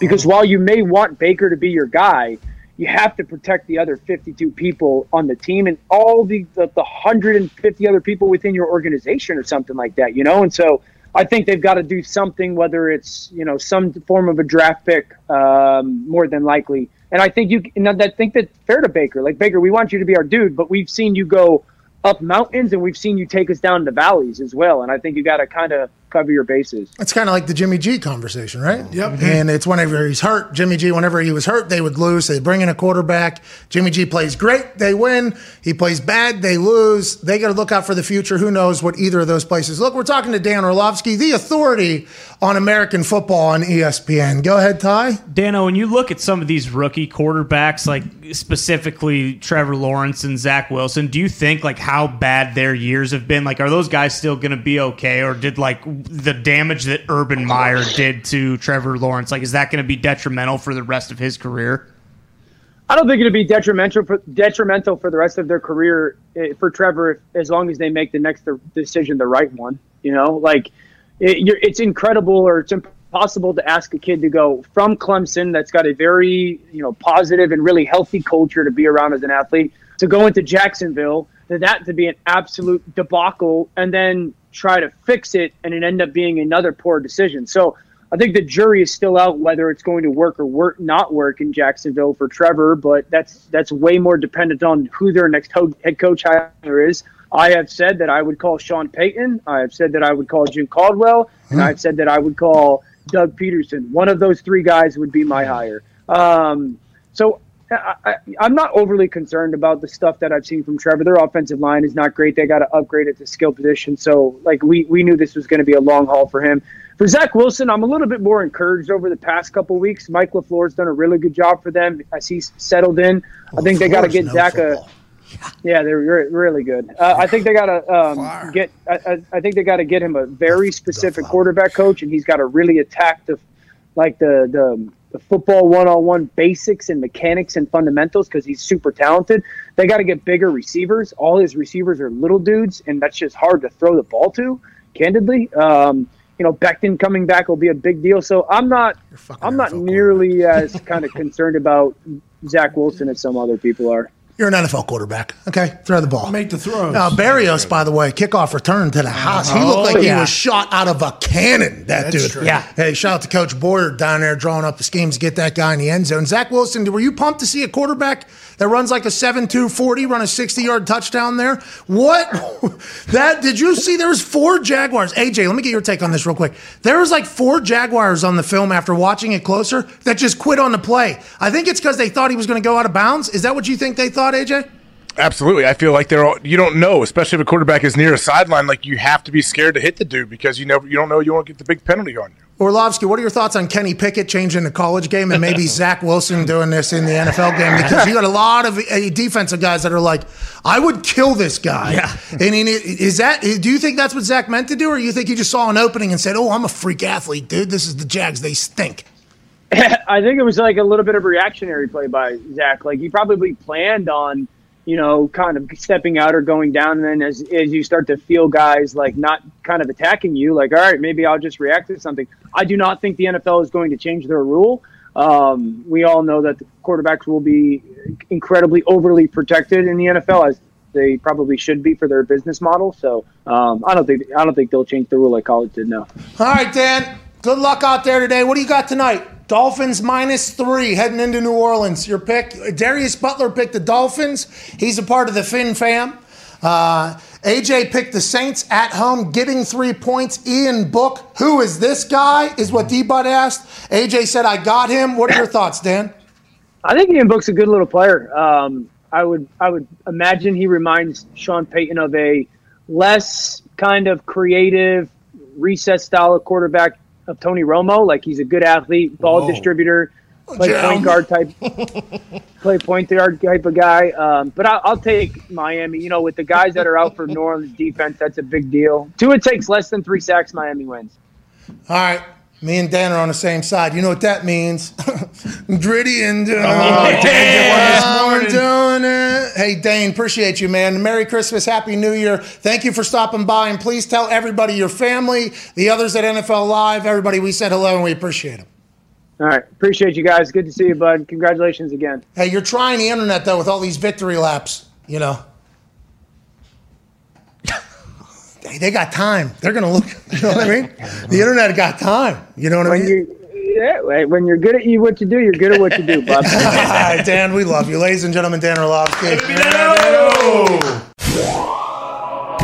So sorry to interrupt, but I want to let you know that if you're not gambling with FanDuel, you're wrong. Okay, FanDuel Sportsbook is available in 7 states, I believe, at this point. 6, 7, 8. You get it. If you're not gambling with FanDuel Sportsbook, though, you're completely wrong. And if we're not in your state yet, we are coming to your state. We have better odds. We have a much easier to use app. The convenience is next level. The people at FanDuel actually refund people when they shouldn't refund people, giving back hundreds of millions and millions of dollars to their users. FanDuel Sportsbook is the best sportsbook going for a lot of reasons, most of them what I just said. We are very thankful for our partnership with FanDuel. Obviously, there's so many different ways to win. There's more things to bet on. Their boosts seem to always hit, which is just fucking themselves over time and time again. We love the hell out of FanDuel Sportsbook, and you will too. If you haven't used it yet, use it now. Also, there's fantasy on there, daily fantasy, and free-to-play games where you can win money. Shout out to FanDuel. Shout out to you. Let's get back to the show. This down is a man who is a COVID survivor. Wow. He's talking to one, by the way. True. COVID survivor.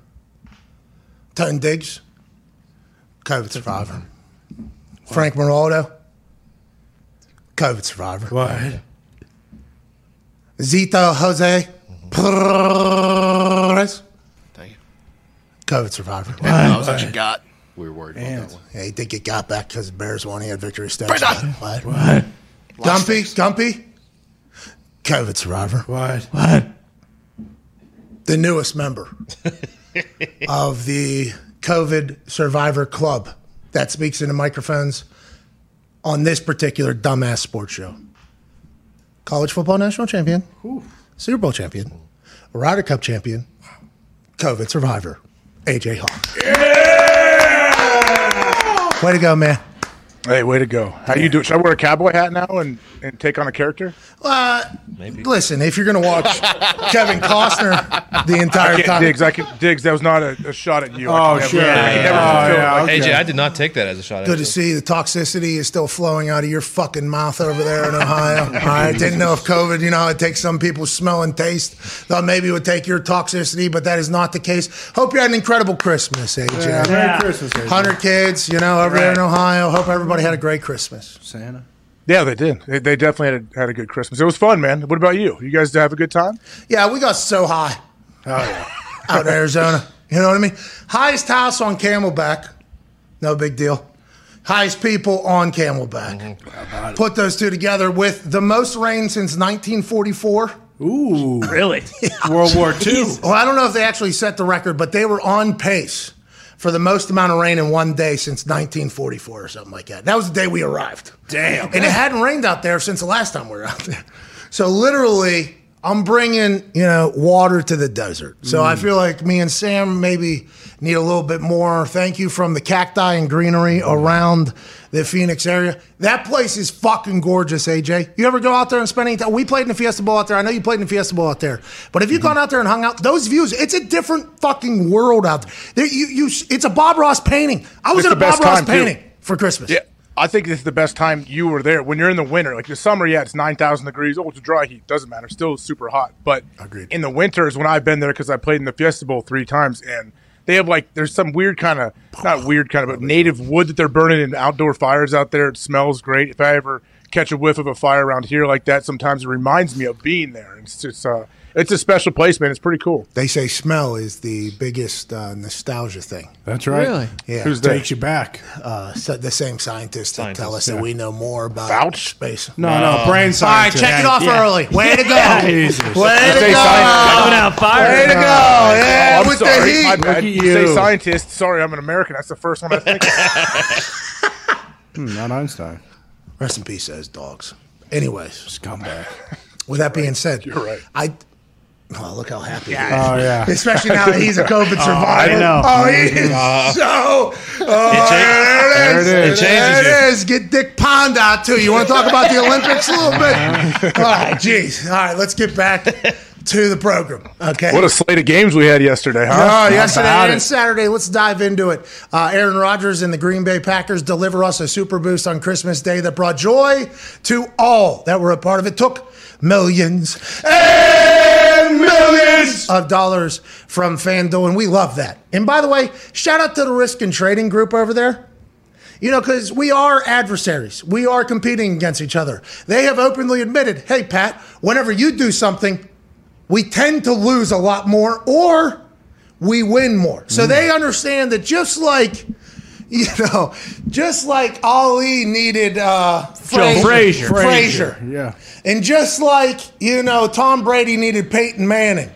And Jordan needed, John Stockton. of course. That's right. Oh, come on. Of course, by the way. But just like there needs to, two people need each other. The Risk and Trading, I think both of us, although Bill Belichick will not tell us the New Year's resolution he has until a week from now, which is awesome. I feel like us in the Risk and Trading, we have like a New Year's resolution, like, hey, going forward, let's go ahead, let's do this. Let's dance a little bit.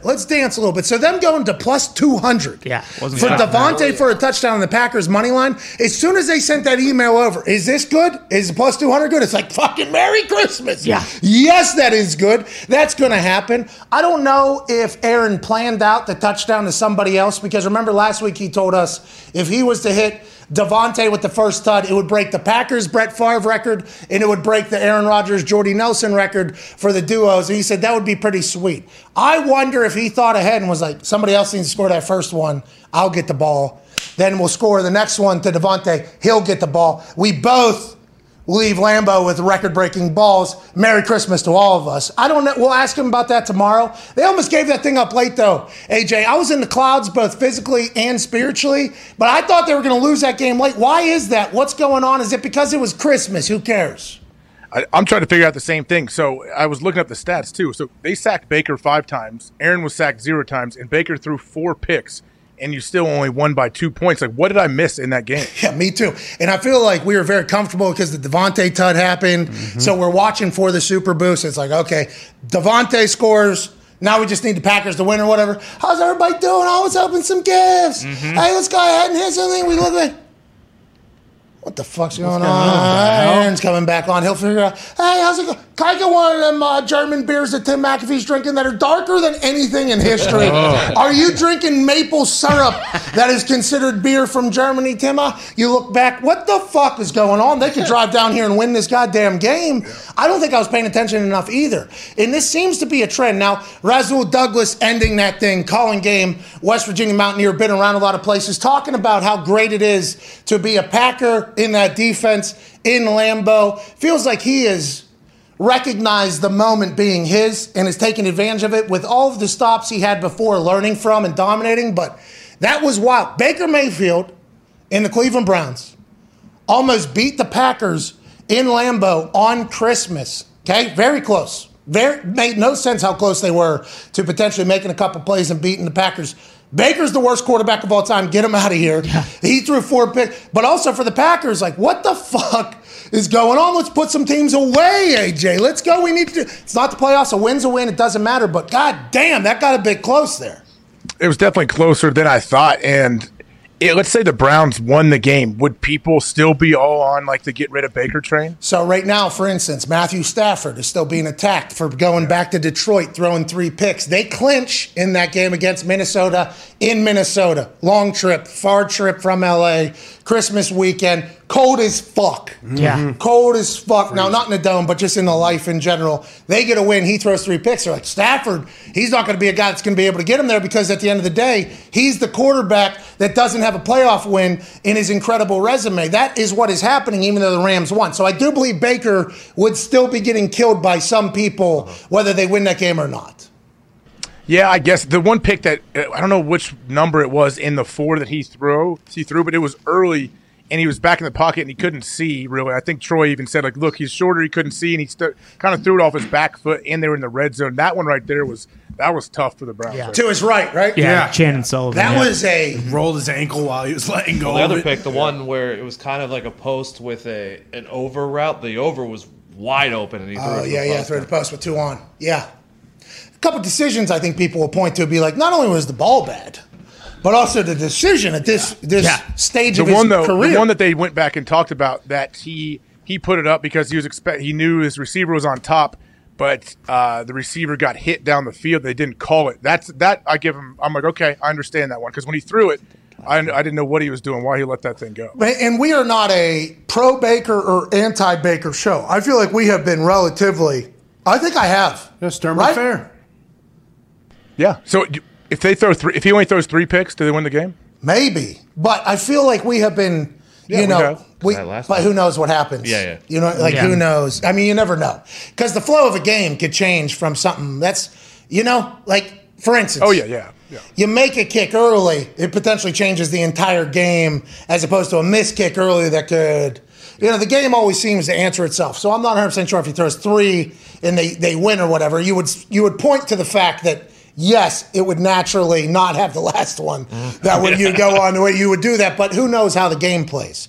With all that being said, I don't know how the fuck they paid Baker Mayfield. I don't know. And it's not he's won. He won a playoff game there. That team is in a position that they haven't been in so long. They almost beat the Packers. Best team in football is what everybody's saying. Yeah. They're almost locking up home field advantage through the entire playoffs. On Christmas in Lambeau. And I still feel the same way that a large majority of the people have felt for like the last 2 years, and I'm just now getting to this. It's hard not to think about another quarterback on that team and in those situations. And it's not fair to Baker. It's not fair to all NFL players that this happens, but you're in the fucking best league, the biggest league, the highest level. This is going to happen. That situation, especially if they win. What if they get in, they win out, they make the playoffs back-to-back years for the first time in so long? Baker's your quarterback through that all. Do you get a little grass is greener on the other side thought? I don't know. That's for Andrew Barry to figure out. But let's go back to the Packers. It feels like there's a lot of I love yous going on. Oh, yeah. You know, hey, I love you. Brett Favre says, congrats, Aaron, on breaking the record. There's one more request. Let's go win their Super Bowl. And that place pops. Yeah. That place goes crazy. I think Aaron even got a little emotional for that whole thing. He's been doing a lot of the I love yous, which I think is him talking to the fans directly, because even whenever he did that interview with Kenny Mayne, his last episode of SportsCenter, he said, I love the fans. I love the people. I love my teammates. I love my coaches. That's all I'm really worried about right now. I was like, well, there's one glaring omission, one group of people not in there.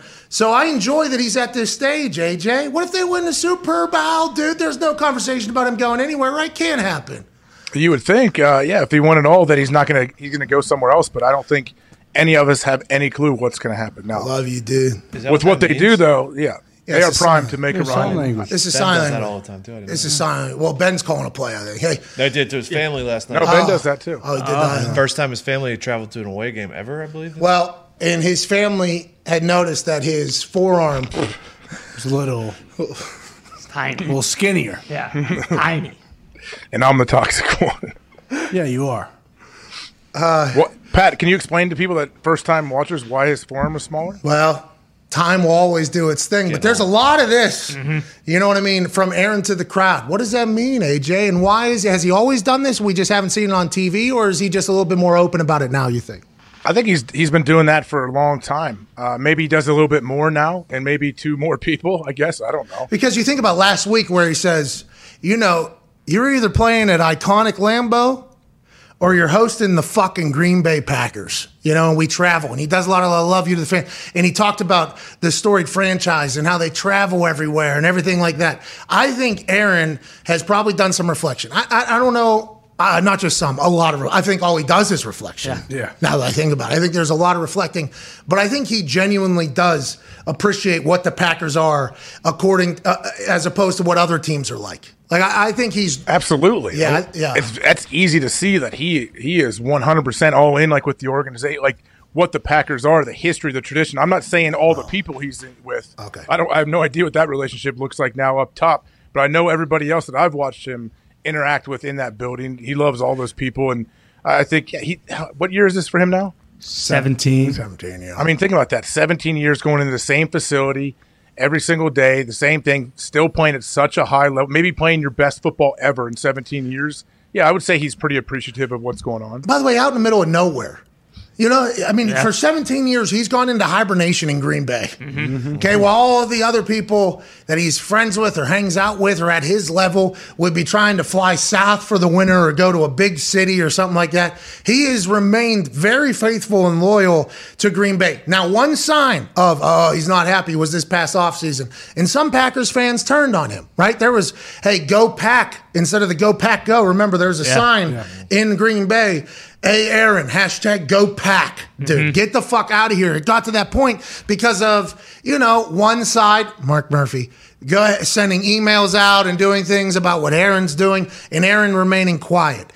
And I was, you know, I thought it was fascinating that he remained quiet. Because I think you and I have chatted about it, because at that point, he and I did not have the relationship where I should send him a text and be like, hey, you should fucking say something. Like I didn't have that relationship with him. I did not. So I would ask you, and I don't now, and I don't know if anybody, but I would ask you like, hey, should he not say something? Because Mark Murphy is crafting the angle alongside media. There's a lot of media tag team that is happening here. We all know that from reading the articles, even though anonymous sources or Accumulation of information. When you read that, it was like, oh, this is clearly the Packers people trying to shape their story to their fans and to the public about what's going on. He remained quiet that entire time. Then that 45-minute press conference when he came back, where he answered all of the questions, I think he got a lot of Packers fans back. Like, he's actually the adult in the room when it comes to this thing, and he did that. Now, as the season has gone,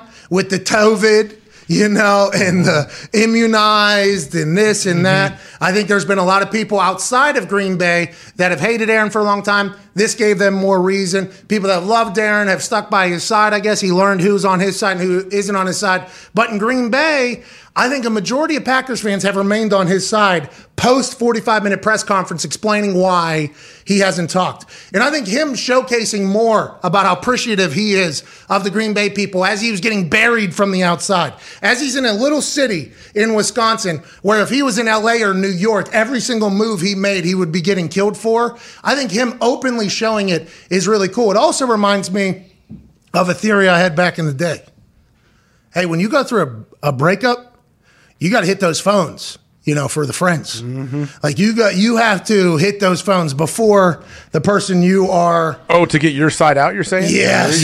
Yes. Because if you do not, that campaign trail is going to end soon and you will lose. That's a good point. Yeah, you have to hit the phones whenever a breakup happens. You have to. When a husband and wife break up and they've been married for a while, which then other couples have to choose, right? Which side they go with, the husband or wife? Bingo. And I had seen a friend of mine who was in a relationship for a long time.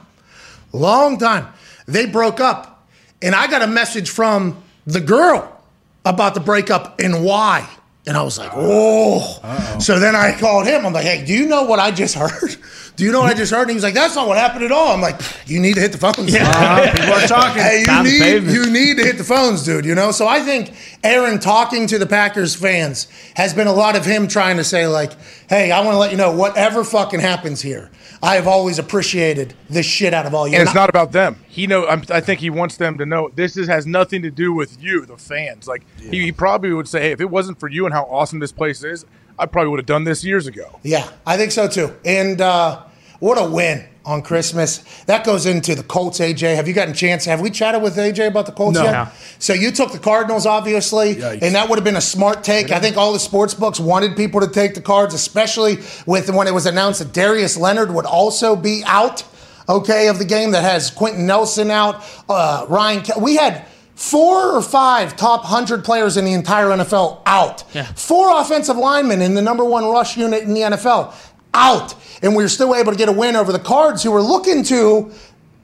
try to get home field advantage through the playoffs. Now, the Cards might be dead. I have no idea what the fuck's going on over there. I don't know if it's a culture issue. I don't know if it's what happened with D-Hop not being there, him being kind of the glue that brings everybody together. J.J. Watt maybe being out is a big deal. His energy is potentially needed. I'm not sure. They seem to be in some trouble. Hopefully they'll be able to figure it out because of how awesome the team is, the city is, and everything like that. But the Colts look like a team, AJ. Hey, look like a goddamn team. Carson took a step. I feel like that was a big moment for Carson, that touchdown, scrambling around, find him in the back of the end zone. That was an unbelievable play, unbelievable throw. I think that is going to do wonders for Carson's confidence and everything moving forward. They gave him a game ball afterwards. This game ball is for Chris Ballard because they were out 7-8 starters. No big deal. Okay. That sweet hat by Ursa. Oh, unbelievable. Dude, and he wears sweats, I think, with all these suits. So what? Good. Wait, what do you mean? I don't know. I've been checking out his videos on Instagram trying to figure it out. I think he has business on top, party on the bottom. No way. Love it. I think so. I think he has a couple $1,000 custom suit on top and then just the same comfortable black sweats almost on the bottom. That's awesome. Yeah. But the hat has become a thing now that the Jim Irsay collection is a thing. Yeah. This dude's a fucking rock star. He is.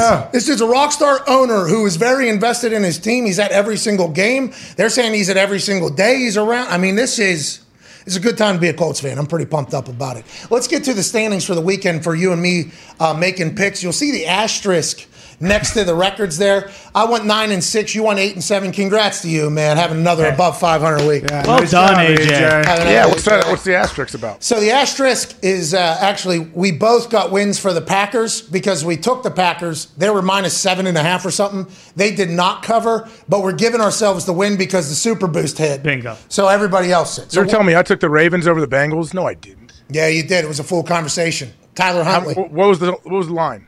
It was something I forget. Wait, Ravens were Closed at 7. 7? After the news, was it before or after the news that Huntley was Before. out? Before.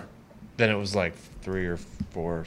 Yeah. then You moved took it the All Ravens. right, we'll have to check the tape. I don't know if I don't think I took the Ravens. You lost, pal. All right, I didn't check the tape, by the way. I did not check the tape, but I know a couple of people did in the office. So you're taking a shot at a lot of people in here, I think, whenever you're questioning this type of stuff. Maybe you should look inward, dude. Maybe you How should about that? take a little peek seeing the COVID survivor in the mirror. Oh, no, I'm not mad about them. They're just being instructed of what the dictators tell them. What No! are you talking about? What are you talking about? I didn't say a damn thing. I'm just letting you know, like 3 weeks straight now, I have. Hey, 8-7, I'll take it. All right, I can get another win tonight. I would like to let you know that the dictator that instructed them to do the thing, you would have been 7-8.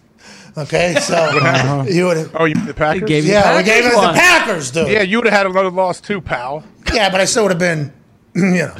8-7 is way better than 7-8, buddy. Yeah, this is talking about records. And none of it matters. That's the best part. I don't know about that. There's a winner and a loser. I mean, No, tonight we're going to even that up. oh, who you got tonight? Dolphins, Saints, 3-point spread. Saints at home getting 3. Holy I don't know. shit. I'll have to let you know. Ian Book. Hey, Book's starting. Oh, the Notre Dame dude? Yeah, first good. start. Yeah. He can play. He's an athlete. Well, yeah, Sean Payton. This Kamara. Defense is real good. Just shut out the Bucks. Two is like 80% completion, though. Yeah, leading the league. 3-point favorites going into New Orleans. I mean, there was blowout after blowout after blowout after blowout yesterday. This won't be one of those. No. Is the This is whistle going to be guy a in dogfight. If the whistle guy's there, you got to look out because that crowd's going to be going. You're right. Is whistle guy there? These are things that I would like to know before a 3-point. Maybe that's why they know. Gumpy's here. Hey, Dolphins, primetime football. Let's go. It's Tua time. Here we go, boys. Let's go, Gump. It's Tua time. 3 points. That's not enough, you think? Dolphins are really riding high right now? I like being the underdog. I don't love being the favorite. Oh, you sound a little softer there. I think Nick has maybe dropped some bass out of your microphone somehow. But new mic. you guys are now at the top of the hill. You used to be on Cuck Mountain. Now you guys are climbing like alpinists in the AFC East. Or the Dolphins all the way back, favored by 3 on Monday Night Football in New Orleans. What a time to be a part of the Dolphin, the Finn fam. Good for you, Gumpy. Also in a playoff spot if we win. How about that? Here we go. Oh, no. Is Gump nervous? Are Dolphins fans nervous now with all these expectations? No, I've been beating this drum all season long. I love this team, AJ. Always will. Gumpy put them in the playoffs like 5-6 weeks ago whenever Yeah. they got hot. Because remember, they were 7? And then they've rattled off all the wins. Yeah. They've really found something down there after firing some people, getting rid of some people, doing a little of this. We want somebody else. We don't like this guy. Let's go ahead and do this thing. Good on them. Congratulations to the Dolphins. Now, let's go through the playoff picture here. Chiefs. Oh, AJ, did you see what they did to the Steelers? Yes, I did. Is Diggs and Nick okay? Yinzer's, I expected worse. Yeah, Diggs actually led off the show. It was an interesting take. Chiefs win by 26 yesterday. Diggs was not impressed, and he thought the Chiefs were going to lose in a wild card weekend because they didn't beat the Steelers by enough. That is what that was Diggs' take on the entire thing. Chiefs seem to have found it. Will they maintain and keep it going? 26 Sure feels like it. 26 straight in December, I guess, is how many games the Chiefs have won with Patrick Mahomes as quarterback. 26 straight. Jackson Mahomes has not been on the internet that much. Is that a sign of things to come? And is this what the future looks like? The internet hopes so. Titans up there, 10-5, massive win on Thursday Night Football. Yeah, huge. Hey, I love that Braves guy, dude. I fucking love that Braves. Killed us, okay? Absolutely killed the Thursday Night Super Boost. We're supposed to be like 6 or 7 in a row now. Yeah. Supposed to be like 6 or 7 in a row at this point. But this Titans squad somehow, some way finds a way to win. And Braves said, I can't wait to see where they got us fucking this week. Braves even acknowledged that whole thing. They're still winning games, and it makes no sense. What a team that they got crafted down there, AJ. Well, if you're watching the Titans game, like no matter what it looks like, you got to watch the last 8 minutes because I felt like throughout that game they're like, how are they going to find a way to win this thing? And then all of a sudden, Braves' dudes come back and they find a way. They're impressive, man. They do. They're a gritty bunch that finds a way. And Taylor Lewan was out. I know that. Is he coming? Do we know if he's back soon? Well, he put a tweet out that said he was just sitting on his couch having a good fine time. They're saying no. They're saying no. I was just told I was sick. I'm okay. So hopefully he'll be back. I don't know. I don't think we know shit about the future there, but they are like an NBA game, the Titans. Yeah. It doesn't really matter what goes on for the first 3 quarters or so. Just kind of watch that fourth quarter because the Titans are going to be in it somehow. They're going to make it a game. And by the way, their special teams doesn't get chatted about. Randy Bullock seems to be kicking the ball better than he's ever kicked. He's been in a couple different spots. And Brett Kern, their punter, is an absolute weapon. The guy look for the Titans, to make a game a dogfight, to make a playoff game a dogfight and steal a win or 2 or 3. I mean, could do it. Braves is a guy. Braves understands special teams, too, though. I talked about it before. Braves was on the Steelers for, I believe, 4 years before he went to New England. He was largely a special teams guy with Pittsburgh. I know he played on defense, but, yeah, he understands how to win games. I do. I enjoy him a lot. The Bengals are currently in the lead of the AFC North, and the Bills go into Foxborough and get a massive win. So those 4 seem to be locked up. Colts, Patriots, Ravens in the hunt, but Chargers, Dolphins, Brownies still, Raiders if they win out. Another game winner from Carlson. And don't look now, Paisan Bisaccia has got that team in a position to make the playoffs. Shout out to Vincent Bonsignor. Wow. Bonsignor. Of the Italian Times. He's covering Richie Bisaccia, and he is letting it be known that the Raiders are potentially going to sneak in the back door there. And then on the NFC side, in the Broncos, I mean, they're 7-8. They're still conversation. The Steelers, the world is burning down in Pittsburgh. They're still on the bubble for the playoffs this late into the season. We're going into week 17. Yeah. Let's go. Packers in. Cowboys in. Rams in. Bucks in. NFC's figured out a little bit. Cardinals, where the fuck are they going to end up? Then you got the Niners, the Eagles, who have won 6 or 7 out of 8. I forget which one exactly. And now is the time to chat with Coach Sirianni, AJ. We waited all first hour to hear what he had to say. They deliver an ass beating to the New York Football Giants. Now they find themselves right in the middle of the hunt when things were ugly earlier. There was flowers being thrown from Johns all over Philadelphia at this man in a negative way, not a positive way. Nope. He sounded dumb, but then his team came together in a brilliant fashion. Ladies and gentlemen, Coach Sirianni. How's it going, Coach? Pretty fucking good today, Pat. I'm doing pretty good today. Yeah, it seems like everything that you thought would happen has kind of happened. Now you're in the middle of it for the NFC and the playoff push. You're not going to win the East, but you're going to get into a wild card game, it feels like. What are you telling the boys, and how do you handle playoff expectations? Well, I really want to temper expectations and kind of let them know after yesterday, hey, listen, we beat the New York Football Giants. These guys fucking stink, okay? So no, we don't need to be patting anyone on the back. We talked about Gardner Minshew earlier. I don't know why the hell he had the balls to come in and say, hey, when am I going to start playing quarterback? I told you a couple weeks ago, Gardner, you're not playing quarterback, okay? Jalen Hurts is unbelievable. It's a dog mentality. I mean, I don't know how many times I need to say it to you guys, say it to the media. We're going to run the football down your fucking throat until you can stop us. And guess what? People haven't been able to stop us. Hey, especially with Jalen throwing the ball a little bit better. Lane Johnson had a touchdown. A big guy, Tud. That had to feel pretty good, huh? For morale and Christmas weekend? Absolutely. I schemed that one up because, once again, I am an offensive genius. I am a guru. Everyone knows that I know what I'm doing. When it comes to X's and O's, there's really nobody better in the National Football League than me. But, I mean, we look ahead. Like I say, we're barking, we're biting, we're doing a little bit of both right now. Guys are fiery. I mean, the defense was shitty kind of all year, and people were comforted with my defensive coordinator's head, and now we got one of the best defenses in the league. How does that work?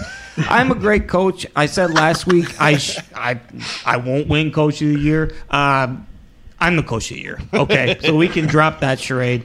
If we make it to playoffs, we're not going to win just one game or 2 games or 3 games. If we get into the playoffs with our dog mentality, we'll see you in LA. We will be in the Super Bowl. Oh, the dogs are drinking water from the Super Bowl. That's right, the Super Bowl, not just a little dog bowl. We will be drinking water from the Super Bowl at SoFi Stadium in Los Angeles. Awesome. Joining us now is a man who has big-time brain on the defensive side of the ball, hosts the Man to Man podcast. Just went live at 11 o'clock today, I believe. Ladies, 9-year NFL vet, Darius Butler. Love Coach Sirianni, man. What up, fellas? Hey, Coach Sirianni, offensive genius. We love him, too. What do you think about the Eagles? I mean, obviously, the NFC East runs through Dallas at this point. They are the champions. They just beat the shit out of the Washington football team on national television. But the Eagles might sneak in, D, but they have what a team needs in the playoffs as well.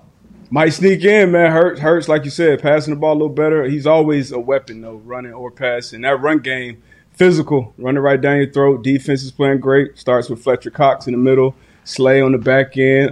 Eagles can definitely sneak in. And, I mean, they're tough out. I don't see them making a run this year, but they're definitely a tough out every week. D-But what about the Cowboys? I know we love to crown the Cowboys when they have a nice win like they did yesterday. Like, are they going to be able to consistently show that offense here down the stretch? Great question. It depends on that run game, man. If they can keep that run game going, Zeke was toting that pill yesterday, even with the big Don Joy on. They were physical. When it starts there, they obviously got a bunch of weapons outside. Dak threw a touchdown to every offensive position on the field. They have been playing some bums lately. This last 4 weeks. That defense. Listen, man, that defense. Hey, that defense. Not bums. I got to put some more respect on. They've been playing some questionable offenses and quarterbacks. And this defense is getting healthy. They are flying around, man. This pass rush, obviously Gregory, Lawrence, Parsons, and then you got just fast, physical athletes all over that defense. Diggs, 11 picks. You got playmakers, man. So they're fun to watch. And they could definitely make a run, man. They check all the boxes. They can make a run for sure. Dak came out and said, "You guys are talking about a slump, not me." You know what I mean? Like, hey, you guys need to relax a little bit. That type of win is huge, isn't it? Like for instance, the Buffalo Bills with the New England Patriots yesterday. Those types of wins, I think, do a lot for a team, especially this time of year. Long season, everybody's banged up. Now you got the spot testing for the COVID. I'm sure everybody's kind of on edge. It's December football. Those type of statement-like wins, not Dallas with Washington, and the Bills in Foxborough yesterday, D. But I learned a lot about Buffalo, and I think Buffalo learned a lot about themselves. They answered twice late in Foxborough. I thought that was a huge win for Buffalo. Yeah, you knew Buffalo was pissed off coming into that one. And if you look at the two quarterbacks, this is the point in the season where that's going to make even a bigger difference. Your quarterback, Josh Allen played. His highs are high and his lows are lows. But we've seen him dominate this point in the season and play. And Mac is looking like he's running into a rookie wall. That defense made him look bad yesterday. What's that mean? What's that mean, rookie wall? He's tired or people are starting to catch up? Just like you said, this is the time where the season gets long. You're dealing with a lot as a rookie. Things are going so fast, especially as a quarterback. Usually you would want you to hit that rookie wall a little earlier if you're going to make a playoff run. Hitting into December, middle of December is tough. But he's hitting it, and he's hitting it hard. These last 2 weeks he's struggled. And these defenses will only get tougher as the season goes on. So another statement win. The Bengals yesterday, obviously banged up Ravens team, but Joe Burrow went out there and he did some gangster shit. Went up, put 500 on the boys. The Chiefs, they blew the doors off the Steelers. So a lot of teams are making statement win. The Colts, going out there in Arizona, missing 4 of your 5 starting lineup, missing a maniac, missing your starting corners, 2 starting safeties, and to get a win like that against a 10-win team. Carson making big-time throws in big moments, man. A lot of statements made this past weekend. Hey, what about Matthew Stafford and the Rams? What do you, how confident are you in what Stafford can do and that whole team? That was not a statement. It was a win, though. It was. Clinching win. Clinching win. Yeah, it was a win. It was ugly. And, I've kind of been consistent with my stance on Stafford. Great talent, obviously arm talent, but – long career, not a lot of success at this point in the season. Obviously, he was in Detroit for a long time. But you got to take care of the ball at this point in the season, man. You watch, Aaron Rodgers or Brady and these guys, they take care of the ball. You got to keep the ball in possession, and Stafford struggles with that. Talent, undeniable with that team up and down the rosters on both sides of the ball. But can you continue to take care of the ball down the stretch? That's going to be a question because the other teams on the NFC, they look like they're doing that. Is Jalen the best heel in the NFL? Hey, listen, I got COVID. Don't nobody text me. All right, I don't want to hear from anybody. He shuts down. He's an Oklahoma drill defensive back. He'll hover. He'll make plays on the ball. Seems like he's everywhere playing at his highest level, telling people, hey, I don't want to hear shit from anybody. All right, if you don't watch the film or haven't played, don't say anything about me. I love the way this dude's playing football right now. And with him in the back end of a defense, it's almost like with this quarterback, you can win any game. With Jalen, though, in that defense, it feels like they can win any game, right? Am I wrong in thinking that or no? I mean, you rarely get a tone setter, at the cornerback position. But that's exactly what he is, and he's going to match up with some of the best receivers in the game. And you feel confident as a D coordinator, leaving 5 on anybody at this point. He can get him in the mix in the run game. You can blitz him. He can do a lot of things. Like you said, that energy, that kind of attitude that he brings to the defensive side of the ball. And when he does get beat, when you do have opportunities to get him, like, you got to beat him because it's not going to be many. It's kind of like some of these quarterbacks, like Mahomes early on in the season. When teams were getting the opportunity to turn him over, they were. But now it's not happening. So Jalen Ramsey, man, he's dominant week in and week out. And he's definitely – he's in the 99. He started off in the 99 club, for a reason at that cornerback position. He's definitely a great ace in the hole to have your defensive play caller. And I love that he doesn't give a fuck. Yeah. Like, I absolutely – I enjoy that so much. Another guy that we've obviously all seen doesn't really seem to give a fuck about anything. Aaron Rodgers and the Packers get another massive win. But let's talk about, because you are the host of the Man to Man podcast alongside Antoine Bethea, 9 years in the secondary in the NFL at corner, slot, safety, you name it. Rasul Douglas out of West Virginia, game-winning pick. Not only that, but throughout his time over there, it feels like he has been an igniter. Signed off the practice squad of Arizona after Stephon Gilmore goes down to Carolina in the trade market. What an insane rise to glory this guy has had with the Packers, but they're going to need him. And that's a team that can go. Yeah. That's a team that can go. Talented all around that roster. Defense, they're missing probably two of their best players is Darius and Alexander. But Douglas, since they signed him, since they brought him over, he's been liced out. And Ty asked me the question about him a few weeks ago, like, kind of what's the difference here than other places? Douglas has played a long time in this league. He started multiple games for, I want to say, 5 or 6 years now. And sometimes he's just been in the right system, right place at the right time. And he's obviously playing with a good group of players as well. But he's taking advantage of his opportunities. He got away with one at the end, savvy little pull through, fighting on, you push, I pull type of thing, finish the game off. His ball skills, have been tremendous. I don't know how many picks. It seems like he got 15 picks this year. He probably only has like 5. But he's been balling and dominating since been over there at Green Bay. I love to see a story like that, and hopefully it keeps going. But Packers got to do something about their run defense, though, because even with Baker just handing them out like your Oprah meme, they still had an opportunity to win that game. So you got to stop the run at some point down the stretch. I just had word in my ear, by the way, AJ, update, that you did take the Bengals and I took the Ravens. So I guess we are tied going in. Ooh. And I don't know how that happens, by the way, honestly.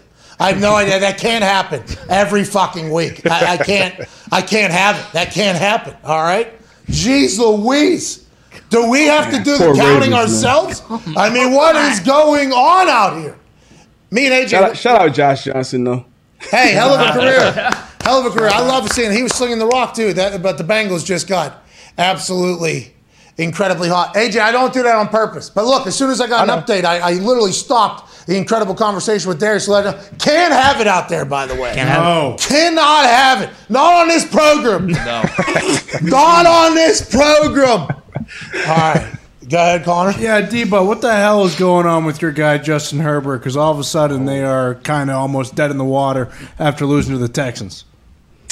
Ugly win. No, I was trying to make excuses, trying to give some explanations on the internet yesterday. But, young team, young quarterback, young first-year head coach. But this Chargers team has been inconsistent, man. And that's the only reason I would say this team kind of doesn't have a chance to make a real run this year. Now they're on the outside looking in. Obviously, Herbert is, super, super talented. But just too many mistakes, sloppy. The depth isn't there right now. But they got a ton of money to spend this offseason. So I got faith in Tom Telesco over there to put it together. Future's still bright in L.A., but, man, that was an ugly loss to Davis Mills and co out there in Houston. Dougie Mills, by the way, I took the Bengals as well. So I think I am. I mean, there's a lot going on. I just want to let you know, I'm still up 1, I think, on you, but you are a little bit. I mean, that is for another time out there. Dougie, nobody could have thought the fucking Texans were going to do what they did to the Chargers. That is a massive question mark, and we have to figure it out with that Chargers team. They have to figure it out because literally we're going to have the Chargers on the sidebar, but we only have 9 things. The thing that I was going to write is what are the Chargers? Like what are they? No How clue. does that? And maybe Dougie Mills is just an unbelievable player, but I thought Connor was going to ask you about something you alluded to earlier. And I would like to follow up on it, actually, because I think it is pretty insightful, but I appreciate you mentioning it. The rookie wall, okay? And you said Mac Jones is experiencing that. You feel like, from an outsider looking in midway through December. When you think about a rookie season, you go through either their junior, sophomore, whatever year it is in college. Then they go straight into training. Then they have their combine. Then you have your pro day. Then there's the draft. Then there's the rookie camp.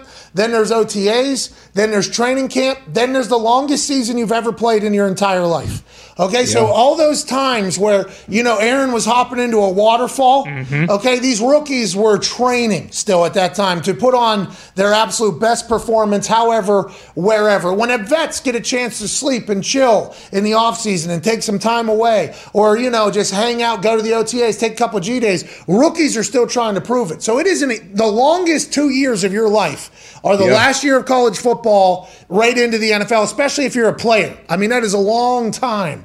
What you think is the rookie wall for a rookie quarterback is what? You just make simple errors, you get tired, you kind of get lost? Do you think it's other teams figuring you out? Do you think your drive to get better kind of falls off because it's so long and taxing? What do you think it is?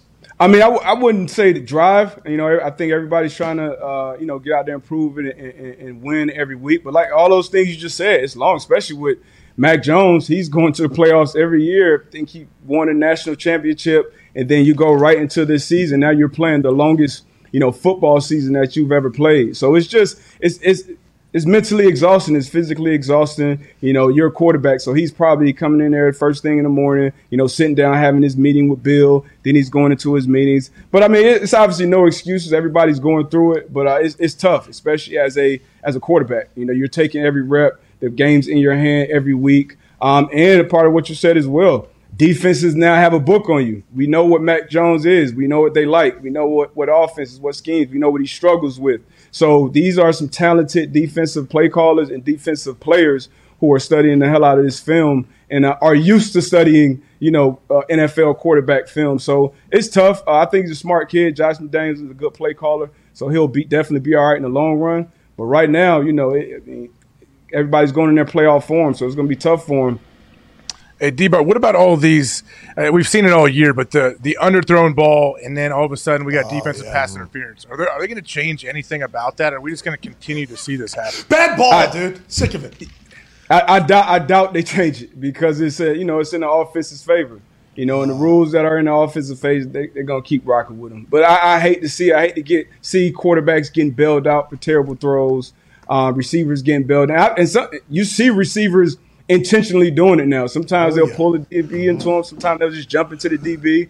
And so I don't think they change it, but it's something that obviously should be fixed. But, I mean, it's a long list of what at NFL officiating needs to fix. I've been going to that now. I'm surprised they haven't blocked me yet. They will. I'm going to the next every week. They will. Walt Anderson's going to block you. I don't know who this Darius J. Butler is, but I'm sick. That's a hilarious take there.